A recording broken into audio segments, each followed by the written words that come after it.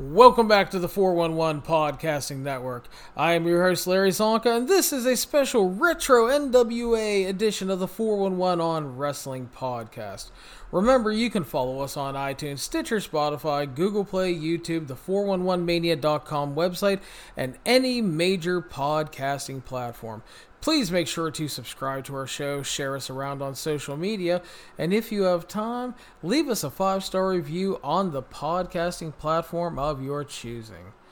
Please enjoy the show today. Alright, welcome back to the next segment of the show. We are going to do another retro review. This one personally selected by Steve Cook. Steve Cook, what are we going to do this evening? Oh, well, we're going to start a series that I've been a big fan of for many years, because the first time I watched World Championship Wrestling / WCW was a special episode. It aired on Wednesday nights. It was called The Clash of the Champions. And I watched it, and I went nuts, and I was enthralled by it, and I became a WCW wrestling fan. But that was Clash Champions 20. We're going back to Clash Champions 1 here, because actually, Clash Champions 1, a pretty big deal in the world of professional wrestling. It was Jim Crockett Promotions firing back at the World Wrestling Federation. They're going to do their big WrestleMania 4 pay-per-view. Well, real quick, you got to go back, though, because this starts... Hold on, going further back. Vince tries and successfully fucks with Starrcade by putting on the free Survivor Series in '87. That's when it all started. And well, no, hold on. Okay, it wasn't free. That wasn't free. That was just Vince doing a pay-per-view. I know, but he tried to fuck with them, though, and the point was that that's what led to the cable companies eventually having to choose between the two, and they wouldn't run on the same nights going forward. And then, of course, that led to the Bunkhouse Stampede, which, of course, got counter-programmed with the Royal Rumble. Yes. Free on USA. Which led to the Clash Champions on TBS opposite WrestleMania 4, which, I mean, WrestleMania 4, let's be honest, it's a 16-man tournament. WrestleMania 4 is dog shit. It's not good. It's not good. Randy Savage wrestled 4 matches, and God bless Randy Savage for doing it, but, man, if you look at the matches on paper, it looks a lot better than it actually was. It wasn't great. Yeah. It was not great, and since, of course, the Bunkhouse Stampede, which was also a shit show, let's be honest. Yeah. That show. Ugh. Bad. But of course, WWF promotes against the Royal Rumble, and that gets cut in the nuts. So once we get WrestleMania 4, Jim Crockett fires back with the Clash of the Champions live on TBS opposite of WrestleMania. On the SIPA station, Mother TBS Daddy, if you will, going to the pay window. Yeah, brother. That's right. And this show takes place Greensboro, North Carolina, the Greensboro Coliseum. One of the hubs of Jim Crockett Promotions. Yeah. Did about 6,000 fans paid. We have Jim Ross, Tony Schiavone, and Bob Caudle on commentary. Yes. I'm a big Bob Caudle fan, to be honest with you. Bob Caudle was fucking great. He was a great territorial commentator. Great to be doing interviews and whatnot. And he had JR down at ringside, of course, and Tony Schiavone doing... Did I say a kick-ass announce team? They did. Let's be honest. They really did. So, Steve, we started off with the NWA World TV Championship match, which was an Olympic rules match. Yeah. Featuring Mike Rotundo and Jimmy Garvin. And this version of Olympic rules was 3 5-minute rounds, and that it only takes a 1 count to win the match. Which right away seems like a horrible idea because you're fucking eliminating every near fall in the world. Yeah. It was a... I don't know where this idea came from, to be honest with you. I know that Mike Rotunda was part of the varsity club with Kevin Sullivan and Rick Steiner. I never understood why Kevin Sullivan was leading the varsity club. I don't know what the deal was there. It's a weird situation. And it was a thing that happened. And Mike Rotunda has always been one of those guys that was there to me. Jimmy Garvin, we've talked about Jimmy Garvin before, where he was kind of this guy that I felt like once I watched more of him on WWE Network, I like him. The more I see of Jimmy Garvin, the more I like him. But this was not the kind of match where he could shine. Let's be honest. No, and I agree. And I like Jimmy Garvin as well. I always thought Kevin Sullivan, the fucking devil satanic taskmaster, leading the varsity club. That made no sense. Like they've done interviews to try to explain that like it was supposed to be more, but it never really was. It was just weirdo Kevin Sullivan hanging out with former college athletes. Yeah, it's some weird nonsense, to be honest with you. And Kevin Sullivan had a little bit of a thing for Precious, which led to the eventual finish of this match where there were some shenanigans going on, and Sullivan jumped up on the apron, Precious jumped up on the apron, and some stuff goes on. And there's a 1 count eventually, and thank goodness, and Jim Garvin gets revenge. You see Precious hitting Rick Steiner with a 2x4.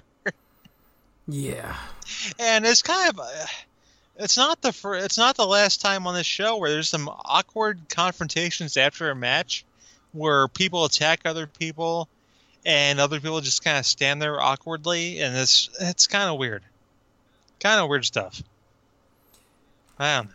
It is, and like I said, I don't know. I think, like I said, I've heard interviews. They always wanted it to be more, and it never was though. I just never heard of anything good.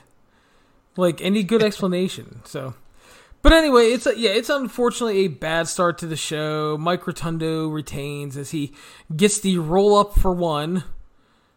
Yeah, the roll up for one for Captain Mike Rotundo, who one of his lost workers of yesteryear. But you know what? Pretty soon, you had Dr. Death Steve Williams out here for an interview. Okay. How about that? Yeah. That was something, right? Good old Dr. Death. We love Dr. Death. You can see why Steve Williams was not known as an interview. Yeah. He's not a good talker at all. No, he wasn't. He was never a good talker. That's why you had Jim Ross with him, or you had somebody with him at any point. And was what it was. But coming up next, we had a pretty fucking crazy, fantastic match with it was the United States Tag Team titles on the line.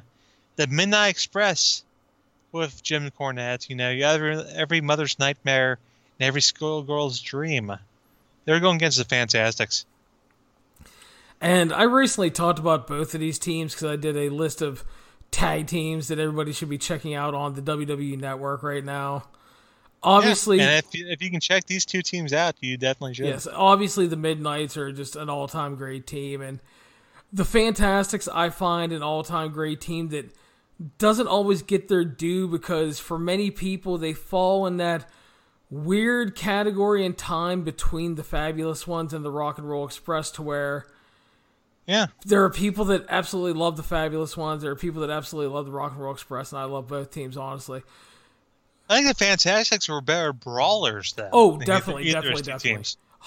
I mean, the Fantastics and the Sheep Herders was a fucking tremendous feud, and this thing was a fucking brawl too. Well, yeah, right out the bat, these two teams just went to fucking nuts. Exactly, but they went crazy. The thing I was gonna say is that, like, for as much as I love the Rock and Roll Express and I love the Midnight Express Rock and Roll Express feud, I will say that I think the Fantastics had better top tier matches with the Midnights than the Rock and Rolls. Like the Rock and Roll Express and Midnight Express had consistently good to great matches, but this is like. They only get, I think it's 10, 18 maybe? Let me look at my time what I got here. 10, 15. They get 10 minutes and 15 seconds, and apparently, according to Cornette, the story is they get to the building, told them they had 11 minutes. And he said, fuck it, you're going to see the best goddamn 11 minutes you've ever seen. And it did. They did, absolutely. It felt a lot longer, and in a good way. Some matches feel like a very long time. And I would not say this match was 11 minutes because it felt a lot longer, and in a good way, because they were both going nuts. They were running people in ring posts, running people in tables, just going all over the damn arena. It looked like a freaking ECW match. It was crazy. Yeah, they're going nuts. Oh, it's so good. Everything that makes the Midnight Express work and made the Fantastic worked here.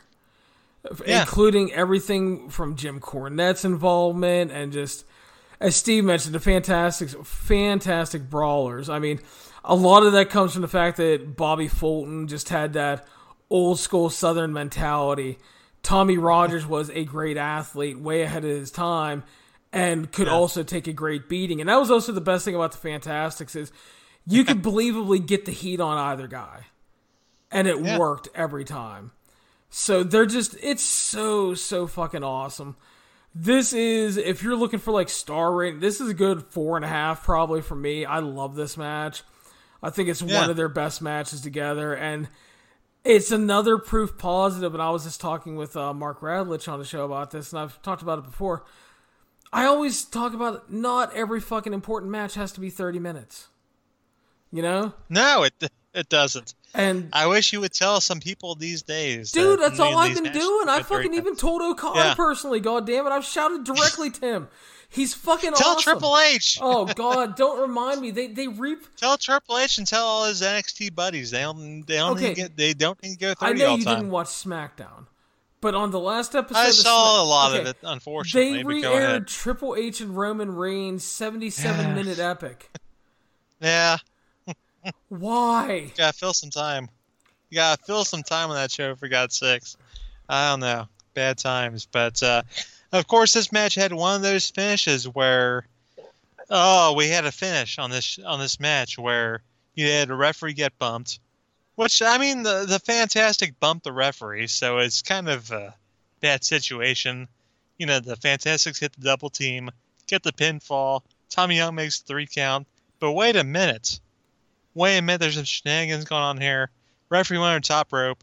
It's got to be disqualification. It's not going to work. It's a bad situation. And, you know, the Midnight Express retained titles. But, you know, people still were going crazy afterwards, and it was fantastic. It really was. I mean, it's... As much as I dislike referee nonsense, it made sense here.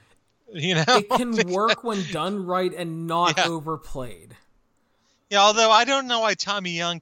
I got to tell you, I don't know why when Randy Anderson gets thrown over the top rope, that Tommy Young comes in, makes the 3 count, makes fantastic... What rulebook has Tommy Young read? Doesn't Tommy Young know? He's the NWA referee here for 5 straight years. Doesn't he know that when a referee gets thrown over the top rope, that's a disqualification? Come on now. You would think so, but Tommy Young was working on adrenaline that night. Maybe he was a babyface. You know, Tommy Young wanted to be a babyface. I'll be honest. He did. He always wanted to be a babyface and get pushed by Ric Flair and get pushed back and whatnot. And, you know, and when you watch this stuff back, I'm sure Tommy Young was a big old babyface referee back in the day. And people like me are like, man, Tommy Young, I don't know. And then Tony Schiavone tells you some other stories about Tommy Young. You know? Tommy Young! But this is definitely the... But this is great stuff, though. This is a great fucking match, is all I can say. My recommendation always from Clash of the Champions 1 is, quite honestly, if you're looking for the absolute best match, you're short on time, and you can only watch one match from this show, for me, it's the Midnights and Fantastics. Well, if you're short on time, yes. We have another match coming up later. It's a little bit longer on time. That's also great. But yeah, if you're looking for something, if you got 30 minutes to kill or something, then go ahead and click it on that. Yes, because just good stuff. I mean, the Midnight Express and Fantastics at their best. At their best. That's right. So we got the 6-man tag team championships on the line. Are we gonna hold on? We're skipping ahead some stuff here, Larry. I'm sorry. Well, we're skipping ahead of the Eddie Haskell and Jim Cornette promo. Okay, well, if I'm missing a promo, go ahead. I was focused on the matches. You tell me about these promos. Okay, we had Eddie Haskell talking Jim Cornette for a few minutes, and that was pretty fantastic. And Gary Hart and Al Perez came out talking about Dusty Rhodes, and we had Francis Crockett come out talking about the top 10 seeds for Jim Crockett Senior Memorial Cup. And this is all good stuff right here. The top 10. You want me to read top 10, Larry? Sure. Hit me with the top 10. Number 10, Ivan Koloff and Dick Murdoch, obviously a top tag team. Number 9, Sting and Ron Garvin, managed by Magnum TA. Number 8, the Varsity Club. Number 7, the Fantastics. Number 6, Barry Windham and Lex Luger. Number 5, Powers of Pain. Number 4, Midnight Express. Number 3, Road Warriors. Number 2, Nikita Koloff and Dusty Rhodes.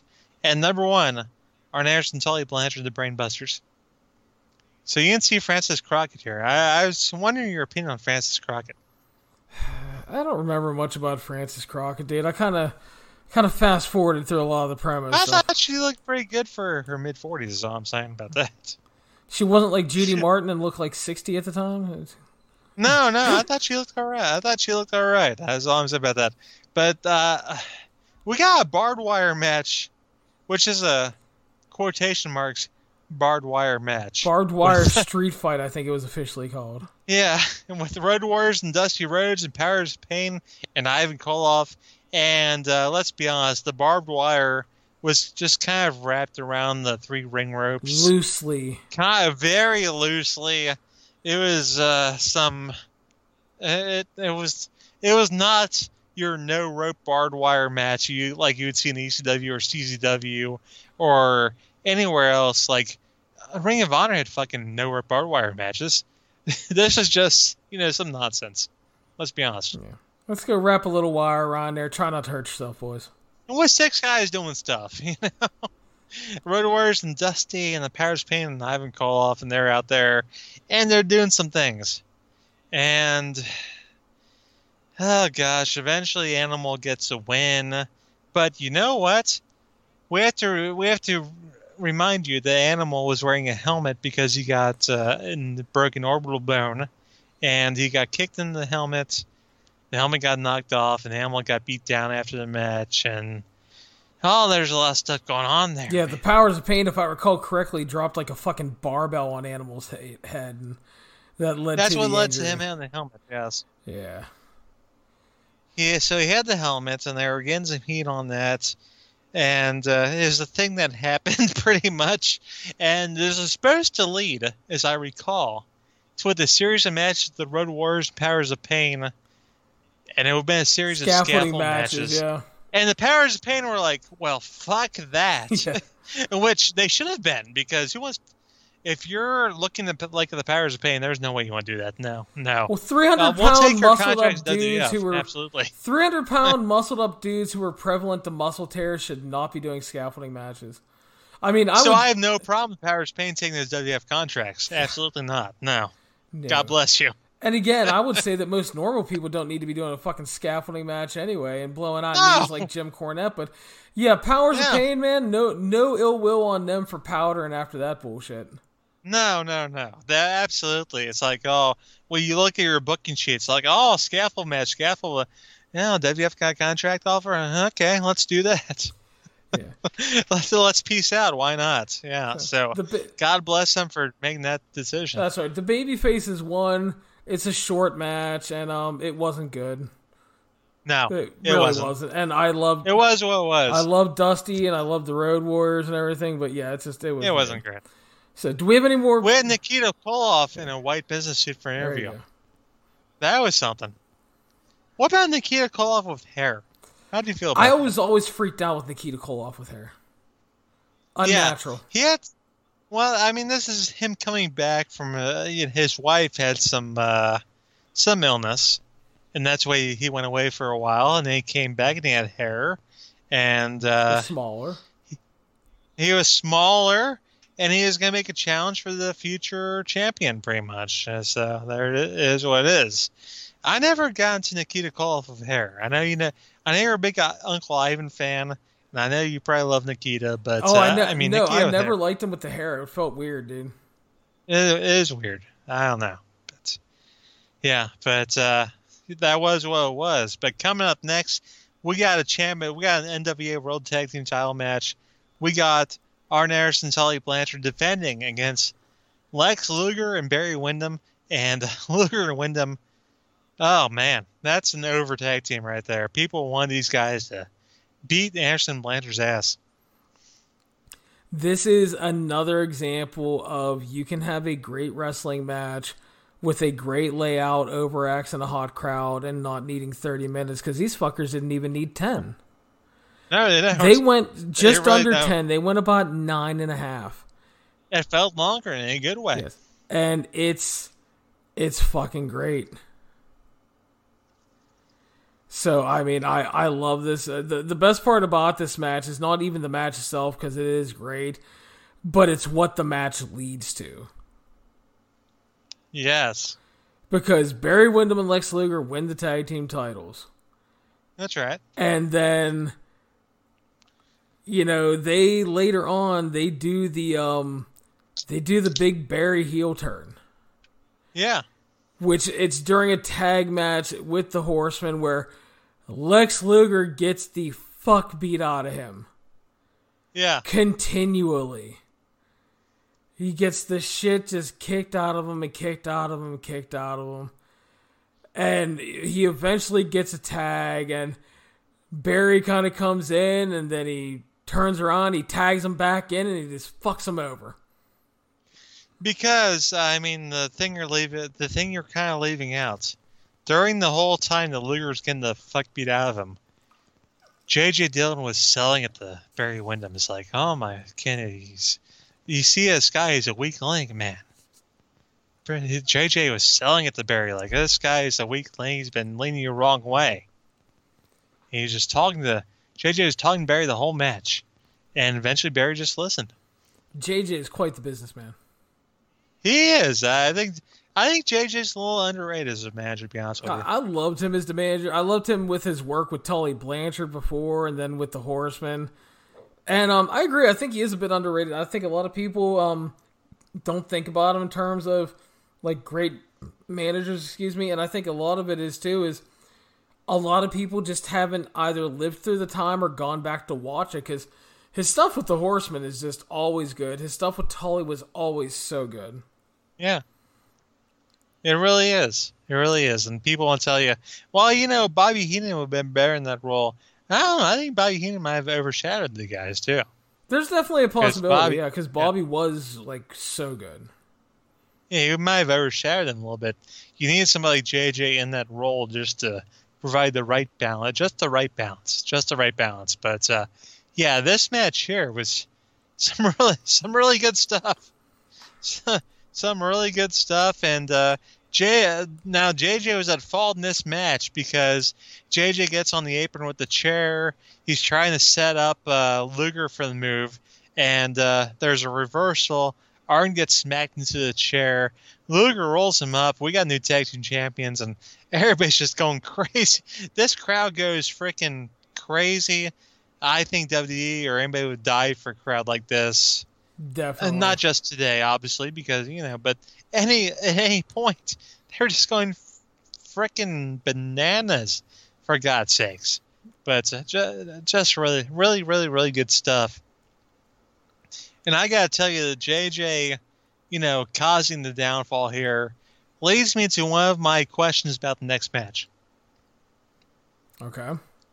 The next match with Ric Flair, it's the first match on TBS. I don't know if it's first overall match. It's the first match on TBS that's nationally aired. It's Ric Flair versus Sting. This became the rivalry that defined WCW throughout its existence. But my question here, J.J. Dillon just cost guys tag team championships. Why is he in a shark cage for this match? Contractually agreed to before the match, my friend. You can't break that. But what happened between these guys? What happened to? I would assume there were some situations where JJ got involved. I mean, what was the deal? It was JJ being JJ and costing. Were there previous matches where he got involved? Is that what you're saying? Yeah. Okay. Okay. I'll buy that. There are some house show matches where JJ got involved, and then Sting decided, okay, this guy's gonna be up in a shark cage or whatever. Okay, that's fine. But yes. But we got a 45-minute time limit because it's television, obviously, not a 60-minute. We got some judges at ringside. That's right. The judges at ringside that I remember being introduced where where Patty Mullen, of course, the 1980 Pit of the Year. We got Jason Hervey, of course. We got Eddie Haskell. And I guess Gary Juster and Sandy Scott were introduced as well. Though I don't remember that from the thing I saw. Yeah, they were. Gary Juster is definitely there. So was Sandy Scott. Yeah, but the WWF never shows that. Yeah, it's kind of a weird situation. It is what it is. But yeah, Pete with Gary Juster over the AEW stuff. Yeah, don't go Gary Juster. Don't ask Jim Cornette about Gary Juster either. Didn't Jim Cornette get Gary Juster in the ROH, and that became a whole situation? Yeah. I don't know. I don't know about all that. All I know is that ring announcer Tom Miller was there, and I don't know about you, Larry, but Tom Miller, one of my favorite ring announcers. He's very good. I like him. He is one of my favorite guys. He had a tough time getting out of ring from time to time, but I love his introduction of the Nature Boy, Ric Flair. I liked it. As much people love Howard Finkel, as much people want to tell me that, whoever people on pitch get ring announcers, Tom Miller's up there with me. I like him. Yeah, he's really good, dude. Yeah, and he would say some weird stuff like "the ever popular," or, he would say some weird things, and I liked him. Yeah, he would throw in some fun stuff. Yeah, but good stuff there. This is the NWA Championship match, and it's Flair and Sting, and this is the famous match where Ric Flair decided he was going to make Sting. Sting became a star. That's right. Because of this match. And this is also another fantastic example of not a match that can go short and be great, but a match that you don't have to win to get over. Right. It is all about booking. Mm-hmm. And the match is a masterclass from Ric Flair.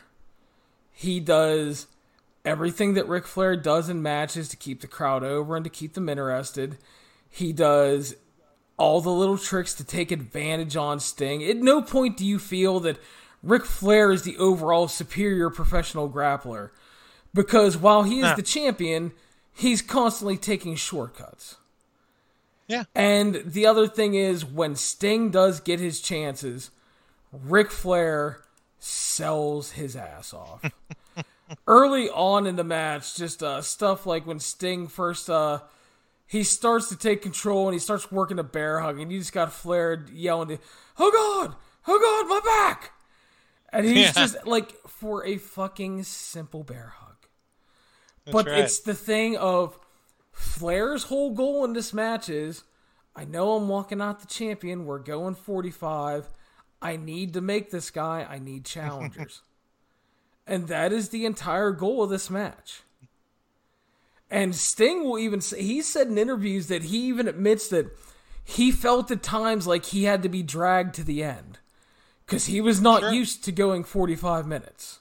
No, Bill Watts never booked him to go 45 minutes, and nor did anybody else for that matter. Well, you know what I find hilarious is, like, Bill Watts never booked Sting to go long. But Bill Watts looked at Paul Orndorff back in the day and said, you're a jacked, good-looking motherfucker. You're going 60 every night. I love that. Well, Sting was in that tag team with Rock at that point, and I think Bill Watts might have been a little slow to the ball in that one. Let's be honest. If Watts had one more year by Cracky, that's all I'm saying. I don't know.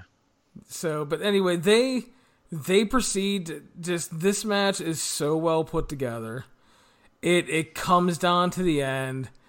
And Sting looks like he has it won because he runs wild. He finally gets the Stinger Splash.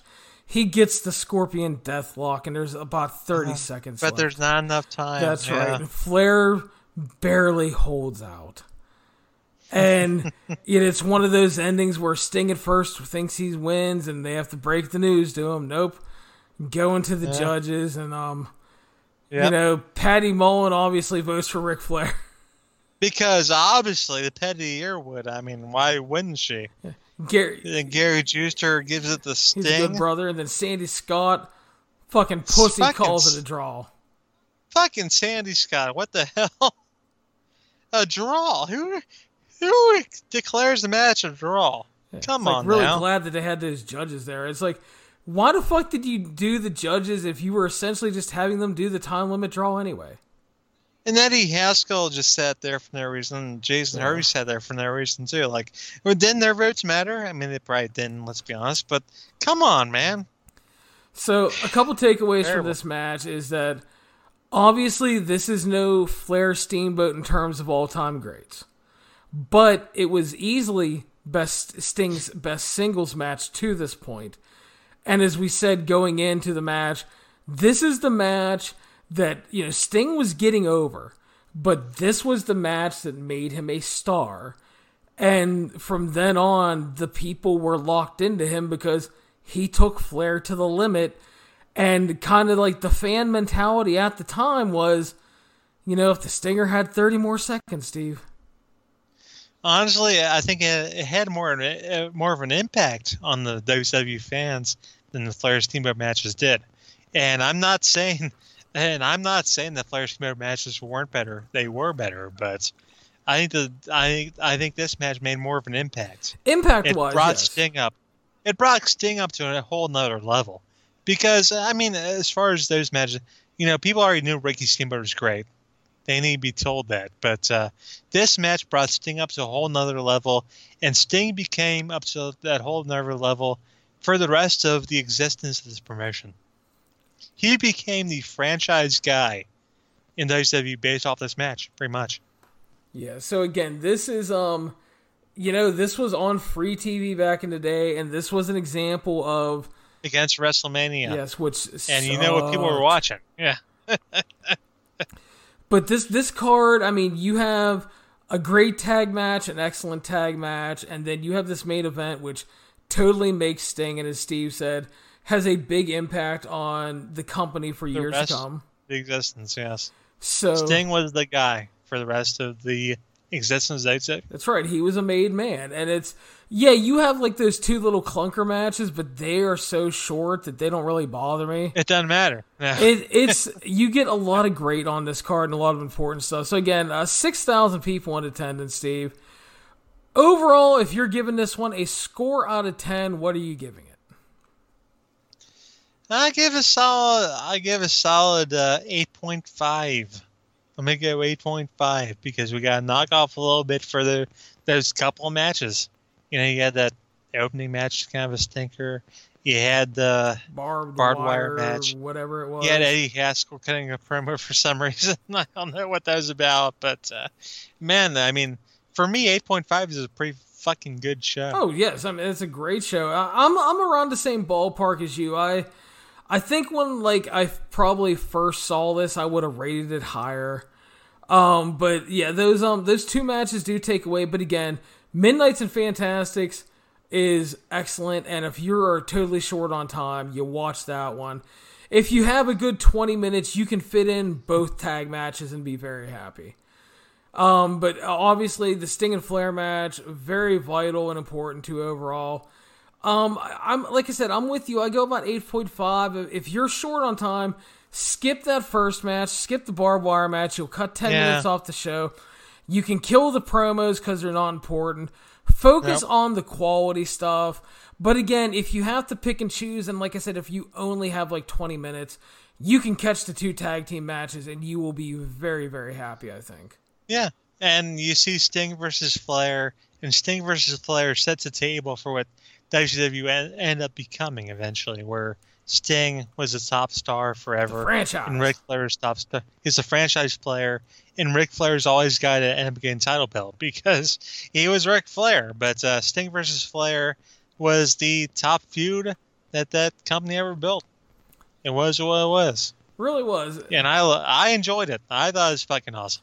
Yeah, I really it's cool to go back and watch that show still because those tag matches, like I said, those are the first things that just jumped out at me at how good they were still. That Midnight Fantastics thing, Jesus Christ. That thing stood out to me. Holy God.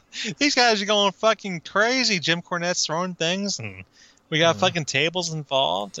Goddamn, I will say, shit. though, that the one thing Cornette knew how to do was when he waffled somebody in the back with that tennis racket. It sounded like a goddamn shotgun going off. Poor Tommy Rogers. He even had the Cornette fans at ringside, too. That's right. Yeah, man. And a fantastic course awesome as well. Just, good stuff. Can you imagine 2 good tag team matches like that on any show today? I don't know. Yeah, it's very rare, which is unfortunate because I love tag team wrestling so much. Excuse me, I had to yawn there real quick. But yeah, I'm about like you. I go about 8.5 on this. Looking at the old cagematch.com for comparison, or .net for comparison, they have 27 votes overall, and the show ends up at about a 7.6 on their scale. Okay, it's a little underrated. You have some Jay Brones in here giving the show a 6.0, and some idiot giving it a 2.0. Sure, because Hulk Hogan wasn't on the show. Here's the best one, the 2.0. Honestly, I hate to be contrarian, but this was supposed to be a great wrestling show. It's one of the worst I've ever seen. Let me skip ahead. He bitches about the opener. This was terrible. The Midnight Fantastics was bad. Lots of brawling, overemphasis on the heels being heels with unfair help from the ref, and just a bland execution of exchanges all around. 2 stars at best. Disagree. He also gives 1000%. 2 stars for Arn and Tully versus Barry and Lex, calling it a typical babyface versus heel match, with Luger getting every opportunity to look dominant and no heat with incredibly boring action. And then for Sting and fucking Flair, this motherfucker goes 1 3/4 stars. Oh boy. The wrestling skill on display here was barely noticeable. The match had no story and psychology at all. Really? I'm sorry. Really? What the fuck show were you watching?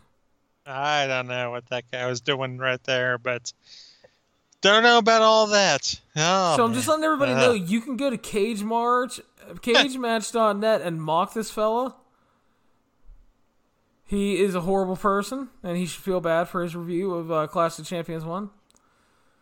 I mean, I like to believe everybody has their whole opinion, and it should be fair and everything. But sometimes there are just bad takes, and some people should not get to have takes at all.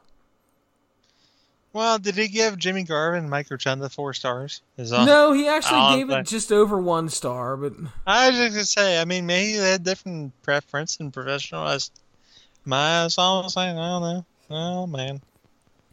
But that is Clash of Champions 1. It is definitely a thumbs up show. Like I said, you can skip the 2 single star matches that are nothing.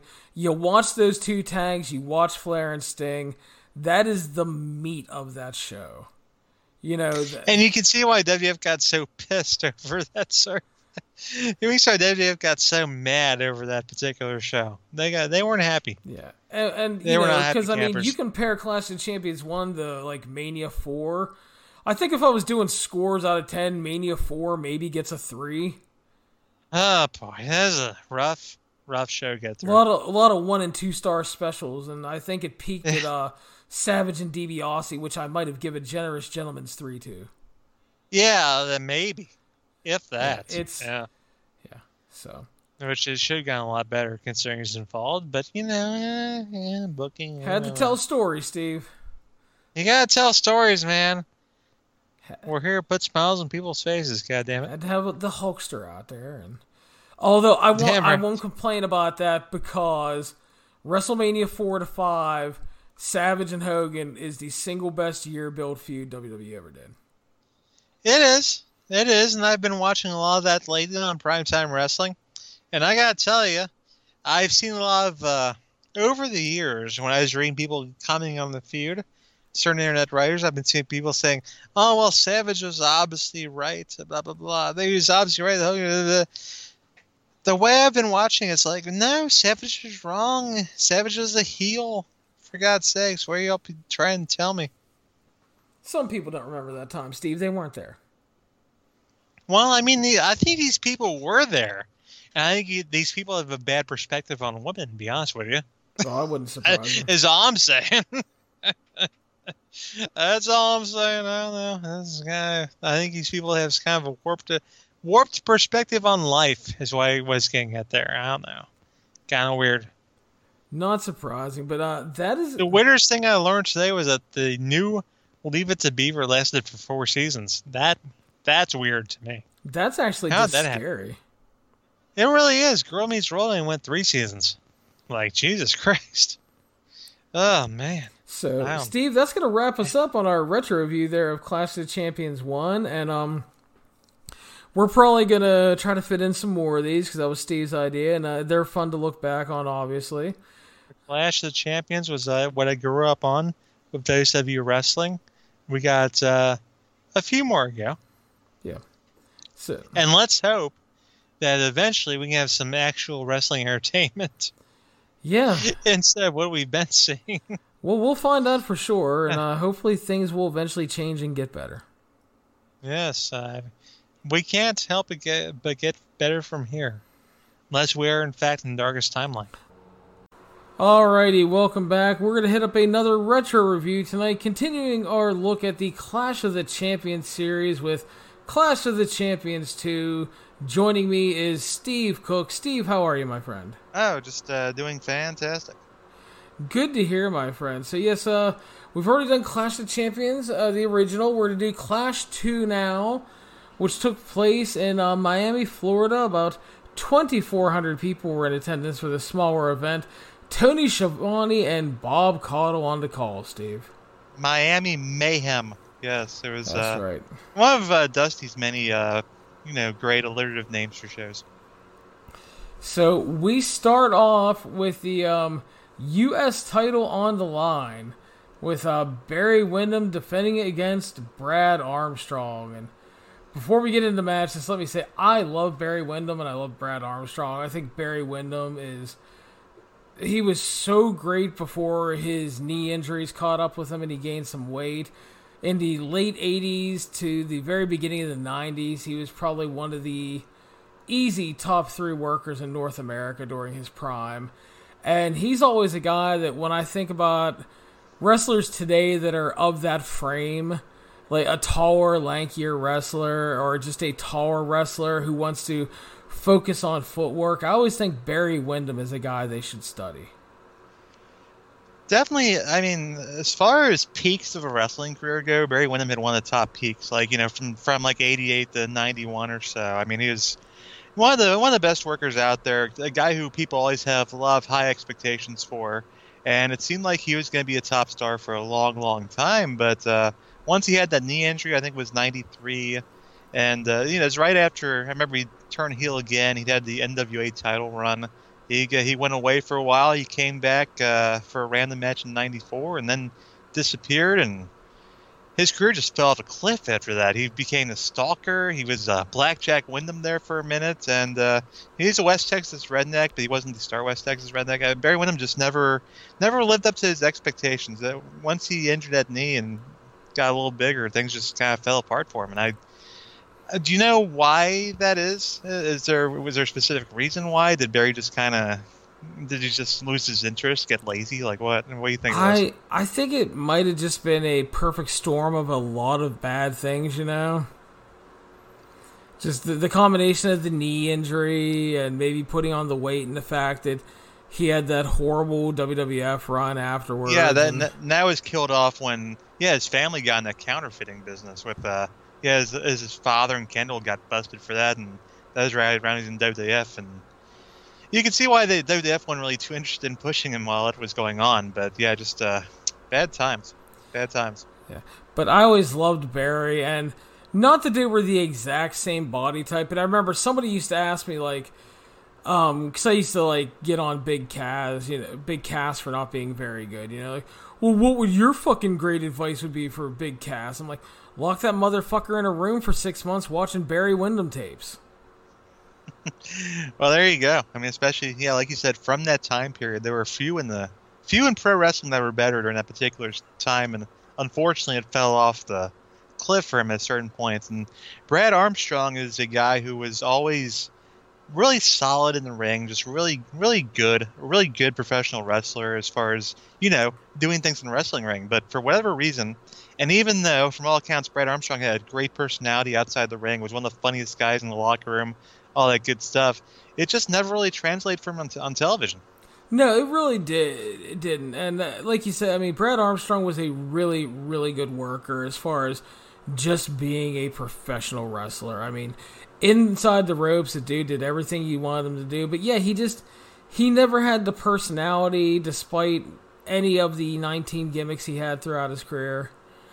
And yeah, it's just, it's a shame, but I mean, unfortunately, Steve, I mean, not everybody is going to be a star. You need mechanics still, and that was Brad Armstrong. I mean, Brad was really good. I liked him a lot. He was a guy that throw in there. He pretty much had good, for the most part, he had good matches with everybody. Rarely had a bad match, and that is our opening match. Barry Windham defending against Brad Armstrong.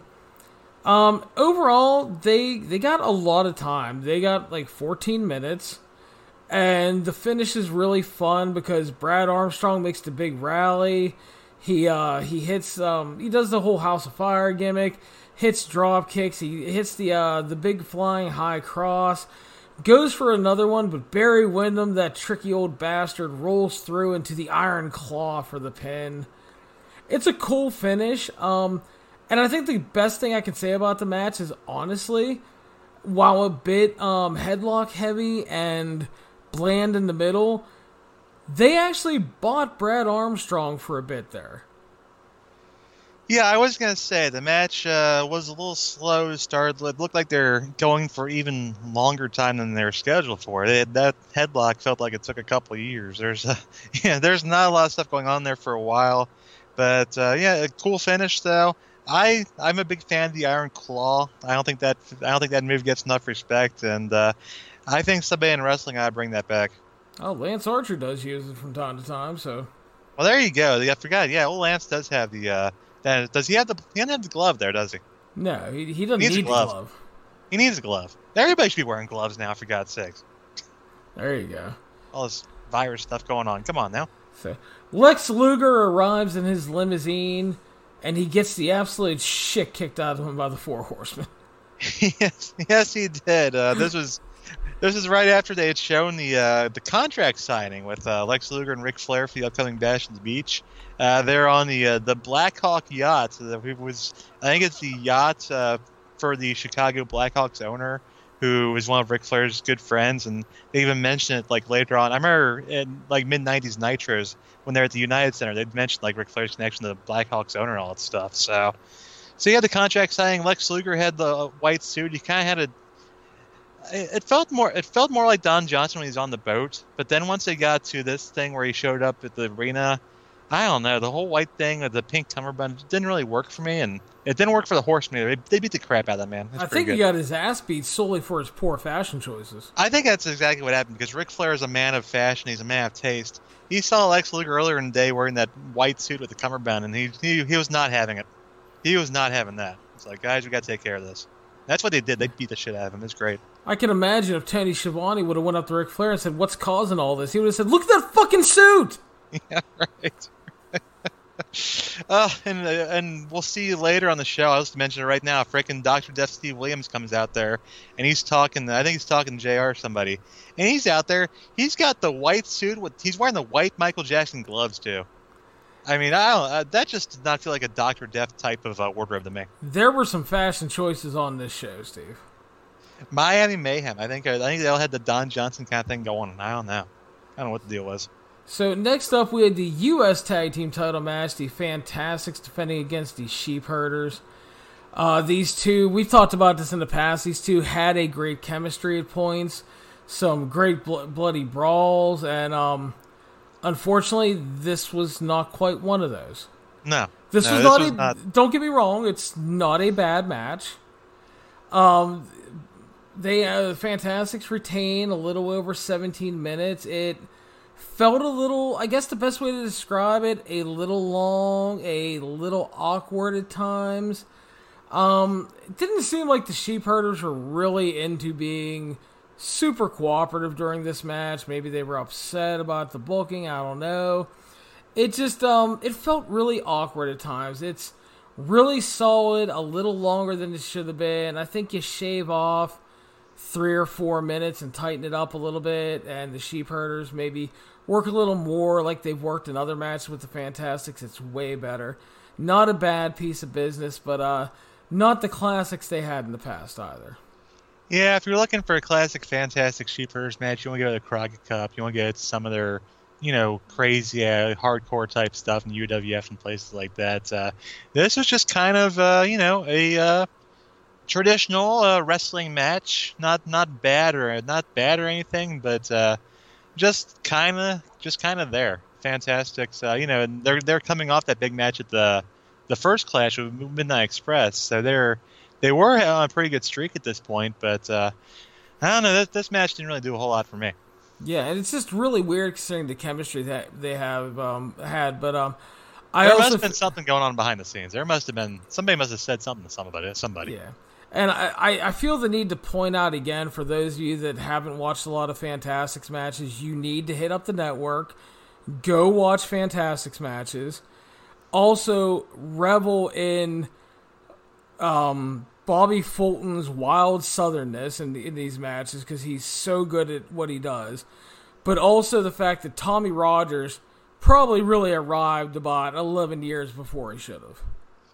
Yeah, because he could have fit in with some of the, he could have been fitting in with some of his cruiser guys just fine. He could have fit in with Malenko and Eddie and those guys too.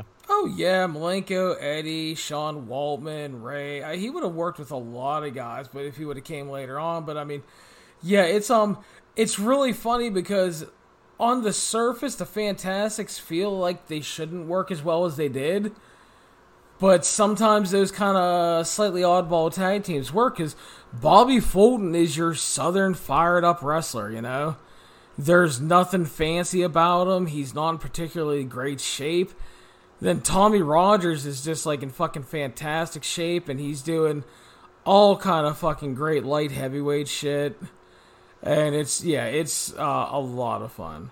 So I would call this match maybe slightly better than the first one, though, but not by much. They're both solid opening matches. Yeah. So, leading into some stuff. Yeah. Next up, we have the Varsity Club. Yes. Which is Rick Steiner and the newly turned heel Mike Rotundo, facing off with the United Brothers of Ronnie and Jimmy Garvin, with Precious at ringside. Now, hold on a second. We have to talk about the Garvin's relationship here. Were they sold as brothers? Was that supposed to be the gimmick? Well, yeah, they were, yeah. That's how they were sold, yeah. Okay, because I want to say, there's some kind of relationship between Ronnie and Jimmy, which I'm gonna have to look up now, because they weren't brothers. There's something else going on there. I'm gonna look this up while you talk. I don't think they were real brothers. Yeah, it's just they were brothers on TV like Edge and Christian. Oh, okay, like that. Yeah, because they did. There was the one angle where they beat the shit out of Jimmy and broke his face. Yeah. So, but yeah, that's a. But yes, you brought him up earlier. Dr. Death Steve Williams is on commentary because he's feuding with the Varsity Club. Kevin Sullivan is locked in a cage at ringside, and Precious holds the key, which this is a very, very Dusty Rhodes gimmick right here. Oh, okay, I got it. Jimmy was actually Ronnie Garvin's stepson. Oh, well, there you go. That's what happened there. That's right. Ronnie married Jimmy's mother, so there you have it. Yeah, I knew there was a relation. I knew they weren't brothers, but yeah, I couldn't remember what the hell it was. So good research, Steve. Stepson. There we go. Yeah. I was a little confused for a second. I didn't know if he was like Precious's father or something, but no, that wasn't the case. So these two teams proceed to have a 13-minute wrestling match. It is perfectly solid. There's nothing really bad about it.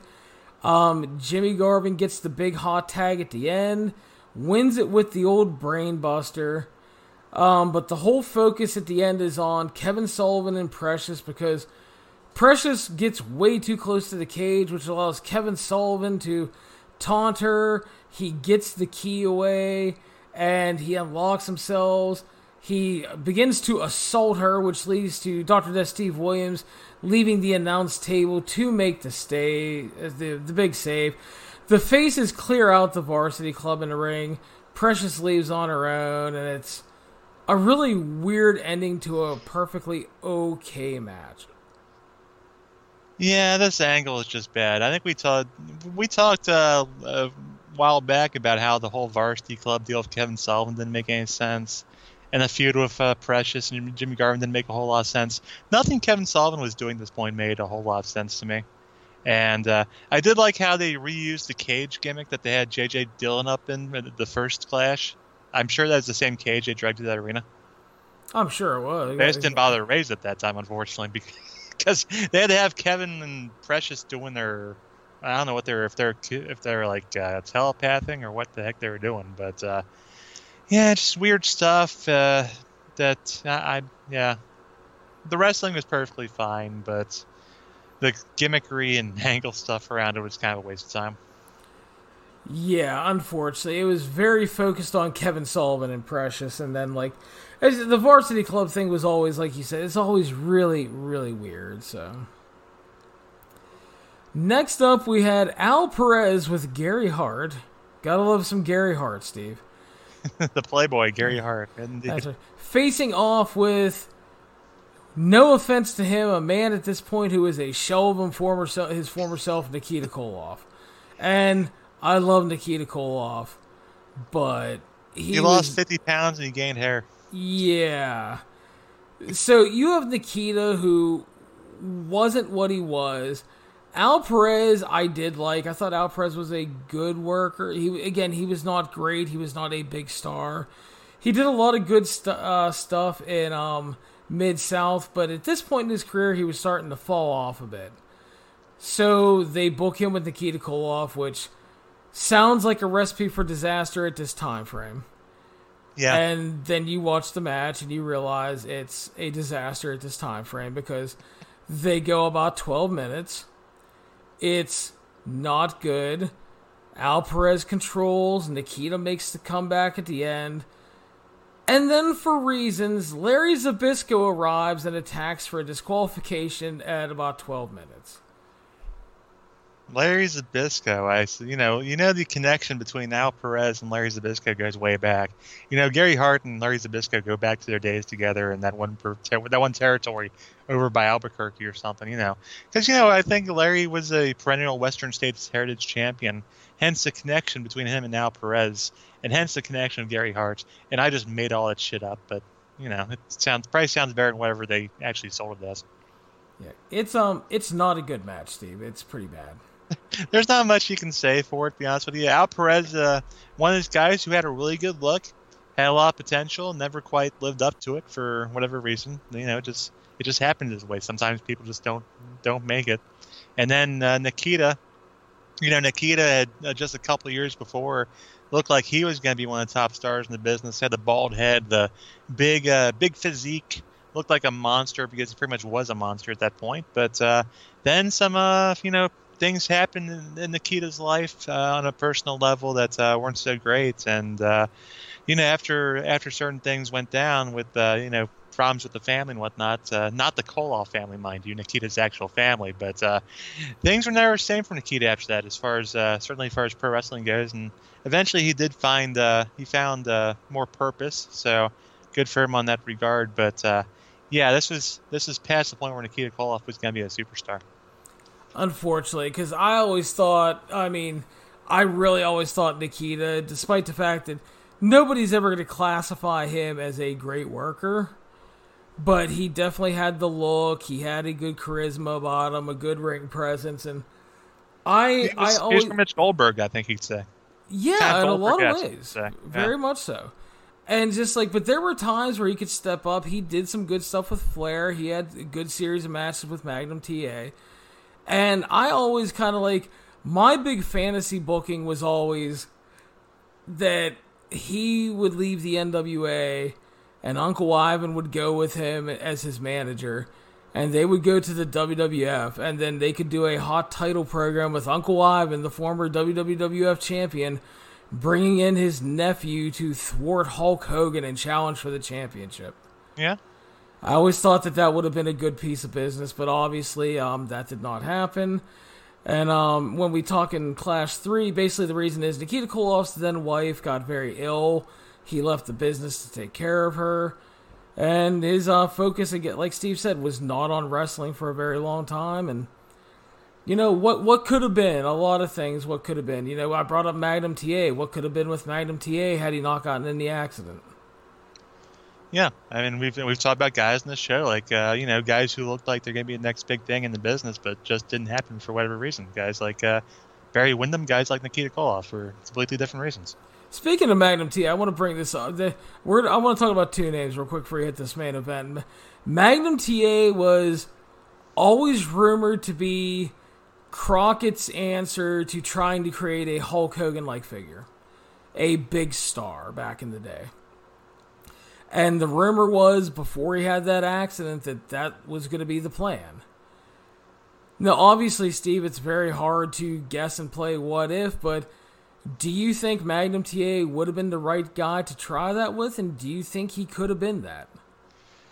I wouldn't fault them for trying that. I mean, he had a good look. He was solid enough in the ring. I mean, he was working with some really great wrestlers at that point who could teach him things and whatnot. And you saw the matches he had with like Tully Blanchard, and had matches with Flair and guys like that. And he, like I said, he looked like the Marlboro man. Had a nice mustache, and so there's definitely some potential there. Do I think that he would have been like next Hulk Hogan? I kind of have to balk. I kind of have to, you know, I have to kind of pump the brakes. Oh, I probably shouldn't have said pump the brakes, should I? That was bad.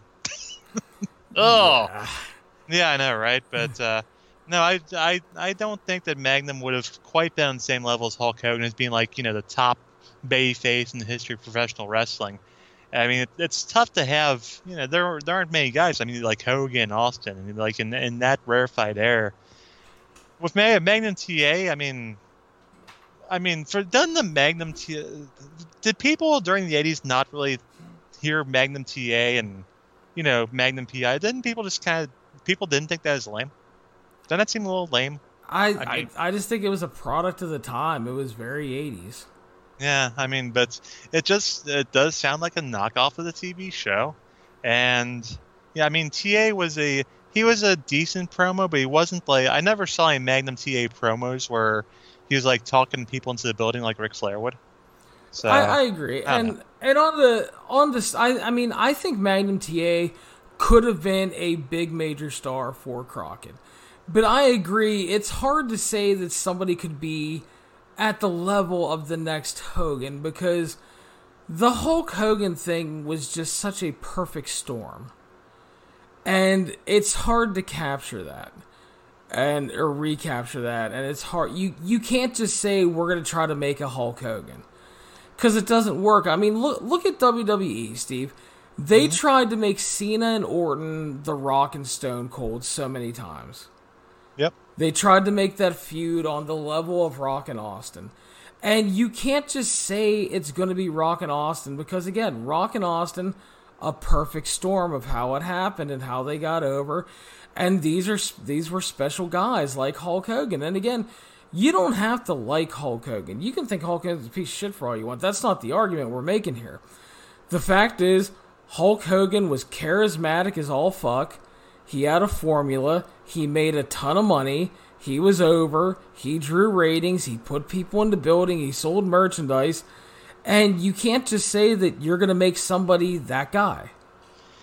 And I will also point out that even if Magnum TA gets to that next level and becomes like the big super megastar next Hulk Hogan, I don't know if that even cures all the problems that were facing Jim Crockett Promotions at this point, because you'd still have, I don't think that would fix the mismanagement and some of their stuff they had going on, where they wound up in the hole and pretty much had to sell things off. And the way things were backstage as well, I mean, let's face it, when you give certain wrestlers certain booking power, like when Dusty Rhodes writes the show, and as much as he likes Magnum TA, I mean, do you see Dusty in that time period taking a back seat for too long? I mean, no. I mean, look at the time frame, Steve. I mean, Dusty had linked himself at the hip with Magnum TA. Right. Because he knew he was going to be a star. Dusty always would have been involved. So, yeah, and the mismanagement thing, you're probably right about, too, because there was just so much going on, and again, he could have became a major star, but would it have cured everything? Highly doubtful. But it's a big what if. It's one of those big what ifs, Steve, when you think about the late 80s, I think the other big what if is David Von Erich. Because really Von Erichs in general. Yeah, but I mean, David was always the guy you heard that was going to be the big star. Harley Race loved him. The St. Louis people loved him. The NWA, he was the one that they were going to back for an NWA title run. And then, David unfortunately dies in Japan, allegedly due to natural causes. A lot of controversy about that. And, I mean, it's a very unfortunate situation. I'm not trying to make light of it, but yeah, the late 80s, when it comes to those what-ifs, Magnum TA and David Von Erich are right up there, man. Yeah, and with those guys falling by the wayside, I mean, it was always going to be Hulk Hogan. I think Hulk would have still been the top star at the end of the day, but it is kind of interesting stuff just to kind of throw out there. And I'm sure the Jim Crockett Promotions would have liked having Magnum TA on this card. And if they get their teeth in David Von Erich and get him out of World Class, they'd probably like to have them around too, and may carry Kevin, or it's fun to think about. And the other thing is not even talking about approaching Hogan levels, but I mean, let's look at it just in the scheme of Jim Crockett Promotions. Could they have even surpassed Flair at all? Because I mean, despite the fact that Ric Flair was obviously just the superior worker, but Ric Flair always had a wave of popularity, whether he was heel or babyface. You know how many times that Jim Crockett Promotions / WCW tried to move on from Ric Flair? And we're coming up on a time period where they tried to move on from Ric Flair. They had Lex Luger there. They had Sting there. They had a couple guys where they thought, it's okay, these guys are going to be the future. They're going to surpass Ric Flair. We're going to put Ric Flair out the pasture. And it sounded like a great idea on paper, but that did not happen. And even, going further into the 1990s, they still wanted to put Flair out of the pasture, and it just never happened. Flair just, the cream rises to the top, I guess you could say. And no matter how many times they try to force Ric Flair down, especially in that southern market, that fan base, Ric Flair always rose to the top, whether they liked it or not. He was, and it's yeah, I mean, to put it quite frankly, Ric Flair was God in the Crockett territory. He really was. So, but our main event saw the NWA World Tag Team titles on the line with Arn Anderson and Tully Blanchard, a team we love, Steve, defending against Dusty Rhodes and Sting. Speaking of Dusty attaching himself to a big star, guys, yeah. How about, Dusty, we never said Dusty was an idiot. Dusty was a smart guy. He knew what he was doing. No, and we love Dusty, but I mean, you have to call it what it is. Yeah, I mean, he's attaching himself to a new star. And and we can admit, Steve, Dusty had some tremendous booking ideas at times, but Dusty also laid a lot of eggs. Like any booker. So I don't remember the Dusty Rhodes and Sting tag team lasting very long either. No, so that kind of went away pretty quick. So you have this match, and on paper, Steve, this looks like a really good to potentially great match. And it does. I'm liking this match, and it starts off good, and they're kind of amping up as we get near the 11-minute mark. The match feels like it's really just getting going. Dusty gets the hot tag, he cleans house, and then Barry Windham and Ric Flair arrive for just the fucking wet fart of a DQ. Right when things were getting going, and I was getting really into it. And the thing is, Dusty and Sting weren't a great tag team because they weren't a regular tag team all the time. But they had enough charisma and hot spots that Arn and Tully could work with them, and they could have had a great match. But instead, it's just, it ends up being a backdrop to make sure you guys know the Horsemen are assholes. Yeah. Yeah, and they're building up the Barry Windham's Dusty Rhodes program, and that was a pretty badass call that Barry put on Dusty there, like on the floor, with the blood coming out of Dusty. I thought that was pretty good stuff. and Sting getting the crappy out of him inside the ring. So it was a nice little beatdown to end the show. Like you said, the match kind of got cut off before it was going to start getting really good. I guess it's one of those situations that, well, we're out of time. We got to go home, guys. Yeah, and death, taxes, and Sting getting the shit kicked out of him by the Four Horsemen, right? Yeah. Well, Sting and Dusty both made a living at doing that. That's right. I think Dusty got a couple more comebacks, but So that is Clash of the Champions 2, Steve. Final thoughts and a score out of 10 from you, my friend. Well, I mean, with the first Clash of Champions was one of those classic shows, and frankly, this one was not the best sequel. Not the best sequel. There's some decent work, some pretty okay matches. Unfortunately, the booking for a lot of it kind of holds it down a bit. I mean, as great as that Horseman beatdown of Lex Luger is, and there's some good spots, but there's also stuff like Kevin Sullivan and Precious, and there's Larry Zbyszko running out. There's just some iffy stuff going on. I think I'd probably go a little low on this one, probably around the 5 range or so. Yeah, I actually agree. I have it marked down as a 5 here as well. It's unfortunately a below average show. The best stuff is solid throughout, and there's some bad, and as you brought up, the booking doesn't help it.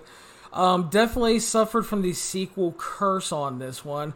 Obviously it was going to be hard to live up the first Clash because you had 2 great tag matches, you had the Sting and Flair match, and it's just, even if you don't look back on one with some rose-tinted glasses because of the historical significance of Flair and Sting, it's just a flat-out better wrestling show. That's a great show, and this one is just unfortunately below average for several reasons. I go a 5 as well. Of note, the old cage match has this one ranked cumulative score through the voters as a 5.69, so 5.7. Yeah, it's just kind of missing that one match or something that just really kind of kick up to the next level. Like if one of these matches, if the Horsemen versus Dusty and Sting had been a bit better, if the Fantastics and Sheepherders have their usual type of match, or even if Armstrong and Wyndham gets a little bit better, I think you're talking about a much better show overall. Exactly. If that main event maybe goes 5 more minutes, even if they do the DQ, I think it turns the quality up. And again, if the Sheepherders and because again, I talked about you could cut 4 or 5 minutes from that Sheepherders fantastic match, tighten it up, probably becomes a lot better. If you just make those 2 changes right there, I think it bumps it up at least to an average show at the very least. So, but that is Clash 2, Steve, and I know we talked about formatting here. We're just going to kind of transition into Clash 3 here because things are going well. Clash 3. Live from Albany, Georgia, reported attendance 3,700. Good old Jim Ross and Bob Caudle on the call, Steve. Yeah, and you also had Tony Schiavone and Ric Flair serving as kind of the host, if you will. They're sitting they're sitting up above the crowd, and Flair had some good contributions there in that role. Tony and these heels always seem to work well together. Yeah, it's funny how that works, doesn't it? He's kind of made a career out of that. Yeah, good for him. So we open things up with the NWA TV title on the line. Champion Mike Rotundo with Kevin Sullivan defending against our good friend Steve, Brad Armstrong. Yeah, Brad's back for another opening match here, a television title match, which I was surprised was a 20-minute time limit because I was used to, his TV title matches I always remember them being 15 minutes, Larry. Yeah, I thought it was usually always 10 to 15. I think that when they did the Clash, though, they did like the special expanded time limit like they do on pay-per-view from time to time. Ah, okay. So, but this is Mike Rotundo was one of those guys that when he was motivated, he was a good worker. Like, he never did things that were generally bad, but there were times where he seemed really unmotivated. But when Mike Rotundo wanted to go, he could go. He was a good worker. And we talked about Brad Armstrong already. I think Brad Armstrong was a really good worker. And when you put him in there with somebody that wanted to work, good times happen, And they go for the time limit draw here. Mike Rotundo desperately pulling away from him at the end just to try to keep the title. And I found it to be a good opening match. And the commentary treats it kind of like a big moral victory for Brad Armstrong going to the time limit with the champion. But the fact is, they never capitalized on it afterwards. It was just another, let's put Brad Armstrong out there for a quality performance and then do nothing with him. I was going to ask you what Brad Armstrong did after this series of Clash shows, where he gets a U.S. title shot in one show, and then he gets the draw with Mike Rotunda in this show. And I was trying to remember, I'm sure I was thinking like, well, did this lead anything bad big for Brad Armstrong? And it didn't. WCW Saturday Night Tag Matches with Tim Horner.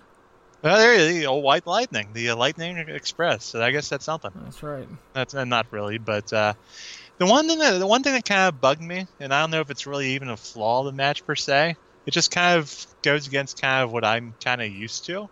The whole finish sequence where it's the champion that's desperately trying to cover the challenger. I mean, usually in these scenarios, it's the champion always has a championship advantage, where you have to beat him.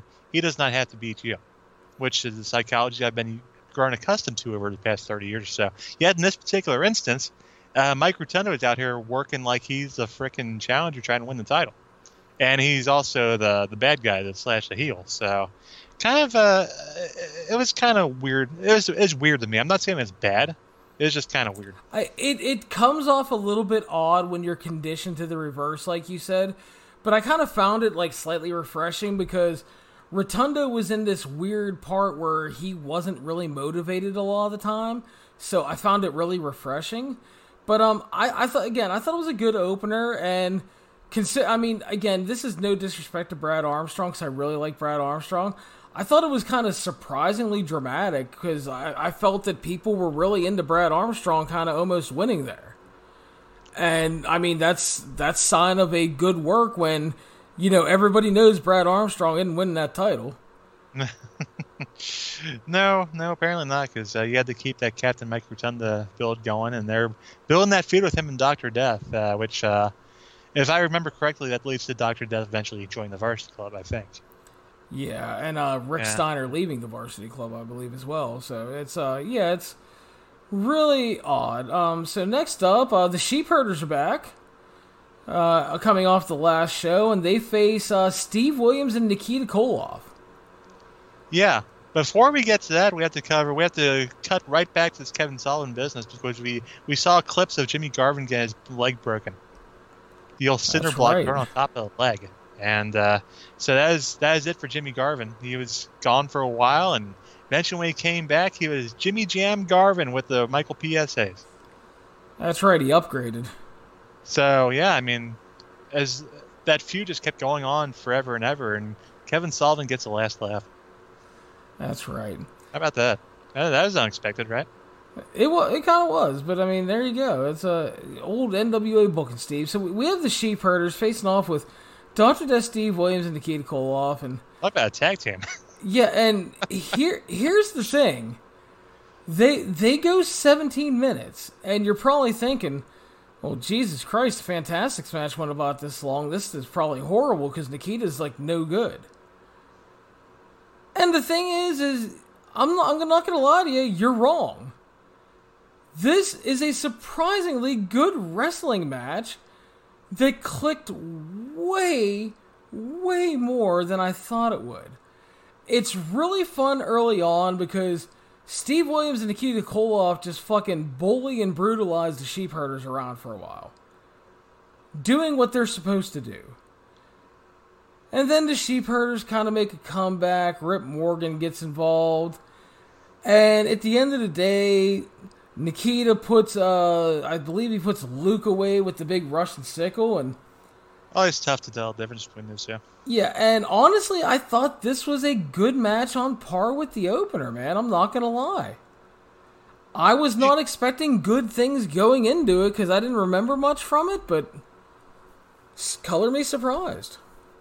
It was certainly not as bad as one would expect looking at the particular match listing. But at the same time, I mean, the Clash 2 match aside, the Sheepherders were actually a pretty darn good tag team during this time period. But, I mean, I think a lot of people do forget that because we kind of tend to remember the Bushwhackers with Luke and Butch and all that stuff. And, once they went to WWF, they went for the money. Good for them. And I don't hate on them for that at all. And sometimes you forget that, but it makes you forget that, these guys are actually a really good tag team. And you can kind of see it showcased here by the way they did some really good work against two guys in Williams and Koloff who were not a regular tag team. I don't know if they ever have a match besides this. I have no idea. I mean, you might know better than me. I don't know, man. But again, I was shocked that this was good because I was not expecting much from it. Yeah, but at the same time, of course, Steve Williams, also a guy who shines in a tag team. You remember the Miracle Violence connection and stuff like that, and and Nikita Koloff, as much as diminished as he was during this time period, you could still get something out of him if you put the right people with him. And Luke and Butch had their working shoes on here. So they were happier for this show than they were against the Fantastics. Not sure what happened. May something good happen between Clash 2 and Clash 3. That's right. So next up, Steve, we have a no disqualification match with Dusty Rhodes versus Kevin Sullivan. Yeah. And I believe there were some booking issues and people not showing up and whatnot that led to this kind of random revisit to the old Florida territory days with you remember the feud of Dusty Rhodes and Kevin Sullivan back then. And Gary Hart is here in Kevin Sullivan's corner because Gary Hart and Dusty Rhodes have had issues since 1974. Well, the funny thing is a lot of people may not know, these guys actually had a really good feud back in like 1982 and 1983, which kind of led to Dusty doing the Midnight Rider gimmick at first. Because there was an angle, I believe, where Jake Roberts had told everybody that there was a man named Nivik Navulis that offered to pay him $1,000 every time he injured Barry Windham, who was Dusty's protege. And people kept wondering who this mystery man was. And eventually Kevin Sullivan revealed himself to be the money man and turned on Dusty Rhodes and Mike Graham. And basically the weird name I tried to pronounce was Kevin Sullivan spelled backwards. Yes, much like in TNA back in day. Do you know what relic spelled backwards is? Bad wrestler. Damn right.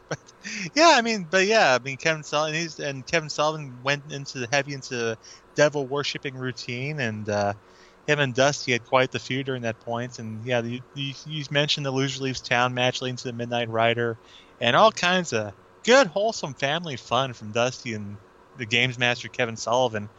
And it's kind of a revisit here. It's a grudge match from back in the day with Gary Hart there in the corner, and random booking, as I said, because I think there was supposed to be something with Dusty and Ronnie Garvin at this point, and Garvin had decided to leave, and there's some other people involved that weren't there. It's just lots of backstage stuff going on here, and I think Dusty just decided, hey, let me wrestle one of my old opponents. So. Real quick, too, what actually led to the original Midnight Rider was there was a cage match in 82 with Dusty and Sullivan that a lot of people don't remember because everybody remembers the Star Wars cage match in World Class that year. Yep. And Dusty is on the verge of winning this Loser Leaves Town match against Sullivan when that bastard Santa Claus fucking arrives and sneaks a foreign object to Kevin Sullivan, so he knocks Dusty Rhodes out to win. And Santa Claus in this instant, I don't know if you'll believe this, Steve, was played by that devious Jake Roberts. So, well, I would never put anything past Jake the Snake Roberts. I can only imagine Jake Roberts and Kevin Sullivan together. Oh, the evil ideas that would come from those two men. Yeah. But since Dusty was gone for 60 days, the Midnight Rider started to appear, which led to J.J. Dillon trying to unmask him. The Midnight Rider actually beating Ric Flair for the NWA title, but there was some obscure rule that banned masked wrestlers from holding the title, and they had to reverse the decision. So there's a little bit of your Dusty Kevin Sullivan Midnight Rider history lesson, kids. I remember the masked wrestler business I remember that coming up years later. You might recall the mid-90s WCW, where legendary masked wrestler The Assassin made his comeback to WCW. That's right. And the story he was telling, and one of the stories he's telling at that time was that apparently he alleges that he would have won the NWA Championship from Dusty Rhodes if he had agreed to take off his mask, which he did not. And I'm sure that's complete bullshit, but that's what he's telling us at the time. Are you saying you don't believe him, Steve? That's exactly what I'm saying. I mean, that assassin guy, I mean, a well-spoken individual, but not one to be trusted. Fair enough. So, at the end of the day, they go 7 minutes. This match sucked. But hang on. We have to explain why it sucks. Yeah. They're having a brawl, which in and of itself isn't bad. The finish sees Al Perez arrive to attack Dusty Rhodes. Dusty Rhodes fights off Kevin Sullivan, Al Perez, Gary Hart, and then pins... Who, Steve? Who does he pin? He pins the Playboy Gary Hart himself. And somehow this is good enough in the obscure NWA rule set to allow Dusty Rhodes to win the match. Tommy Young was okay with it. He was fine with Dusty. And I think he gave it a fast count too. So I think the officiating in this particular matchup might have been a little bit. I'm not saying that the referee might have been paid off, but I'm not saying Dusty Rhodes might have had some sway over the commission. But yeah, just weird stuff all around. And Al Perez coming down. Would this have been around? Because I remember seeing Larry Zbyszko on the last show. Was this when Larry Zbyszko and Baby Doll had the pictures? It might have been. And then Baby Doll disappeared, and they had the junk that gimmick too.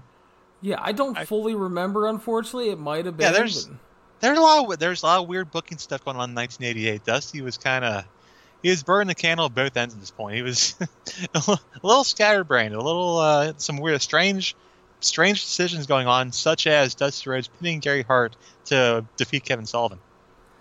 Yeah, it's listen, again, we love Dusty, but this was not good. It was bad booking, and the match was not good. And it was later this year, as I remember correctly, where Dusty also thought it was a good idea to have Rick Steiner pin Ric Flair in 5 minutes at Starrcade. Yeah, there was a lot going on that year, Steve. Yeah. Yeah, if we had a camera behind the scenes for that. Oh, that documentary. That'd been something else. So next up, we had a Russian chain match with Uncle Ivan Koloff with Paul Jones and the first Russian assassin facing off with Ricky Morton, Steve. And well, the Koloffs and the Rock and Roll Express had some issues back a couple years ago. Yeah, basically the angle coming into this is Paul Jones has given Uncle Ivan the you're in or you're out by winning ultimatum because he thought Uncle Ivan was the weak link in Paul Jones's army. And good Lord. I know. Paul Jones's army had pretty much had weak links for most of its existence. It's all it has, weak links. And I also believe this was a weird time where Robert Gibson was gone. I believe he was fired for a bit. I was wondering where he was here because you'd have to figure that with Ricky Morton out here against Ivan Koloff and the Assassin #1 and then Paul Jones, that you would think Robert Gibson would be there. No, he was not there. So, and this is a Russian chain match, which means they are chained together, and it's also the touch the four corners gimmick. Yeah. So it starts out all right. Uncle Ivan's kind of overpowering him and bullying him around. Ricky Morton plays Ricky Morton and then makes his own comeback, so he's Ricky and Robert here. Darn right. And he fights off the beatdown. He touches three corners. Paul Jones grabs Ivan to keep Ricky from touching the final corner, but he lets his grip slip, which allows Ricky Morton to touch the final corner and win in just under 10 minutes. The post-match is Paul Jones blaming Ivan for the loss. He berates him until Ivan has enough. He starts beating his ass until Russian Assassin #1, which for those of you wondering is the Angel of Death, and the Assassin #2, which was Jack Victory, arrived, and they beat him down. And the whole gimmick here was they were going to reunite Uncle Ivan and Nikita Koloff to take on the Assassins. But Nikita was powdering out because his wife was very sick and dying, and that was, again, as Steve said, there was some no-shows and weird booking stuff going on here, and this was another one of them. Yeah, Ivan Koloff was later joined in his tag team by the Junkyard Dog of all people. Yes. Which, boy, yeah, if that angle wasn't already dead at that point, it certainly was by then, but Now, you mentioned Nikita, and I think the logical booking, which it might have even been pitched at some point, would be this would be a fine time for Ivan and Nikita to get back together. And during the beatdown, Ivan, you hear the fans chanting for Nikita. I think the fans kind of caught on to that idea as well. But Nikita didn't come out. And I've even read some speculation online that, in fact, Nikita was supposed to make the save, but he had already left the building. Yeah, again, that was the big. Nobody told him. Yeah, well, the big rumor was that was going to be the reunification of that team, and yeah, that didn't happen. But yeah, that was one of those early crowd instances of the crowd really picking up on an angle and chanting for the guy, and really interested. And I think that, I mean, again, unfortunately the match isn't good, but the post match isn't bad. Had Nikita came out after the fans were cheering for him like that, I think that would have got a monster pop. Yeah, it would have been some good business there. Yeah. And you could have had the call-offs against Russian Assassins. May even have Dr. Death hang out with them or whatever. You could have had the makings of an interesting little group.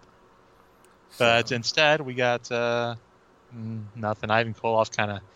Yeah, he was there for a little while longer, but eventually just kind of faded off into obscurity and into North Carolina, right? I guess so, yeah. So he went into North Carolina and he hung out and he found the Lord. And again, another guy that trips you out when you meet him in real life after you watched him as a youngster, and then you realize, hey, they don't sound like the weird Russian guy all the time. Yeah. What's that about? God damn. How about this was followed up by a wonderful promo segment with Tony Schiavone and Ric Flair up there. And they introduced us to John Ayers, formerly of San Francisco 49ers, formerly the UWF commissioner. I guess he's a friend of Bill Watts's or something. And they bring him in here because he's going to be refereeing a Flair versus Luger title match. And it's really embarrassing because John Ayers cannot talk. Yeah, and he serves as the special enforcer for our main event, which is the United States champion, Barry Windham, who we've talked about already, facing off, Steve, with the man called Sting. Yeah, the Stinger getting the main event on the first three clashes. I think people knew that they had a star in this guy, and he keeps getting these big opportunities here. Now he's going for a U.S. championship against Barry Windham. And I'll tell you what, for the most part, this is a lot of fun. And you have, like Jim Ross mentioned on commentary, that you know how both these guys look like they could be top stars for the next 5 years or so.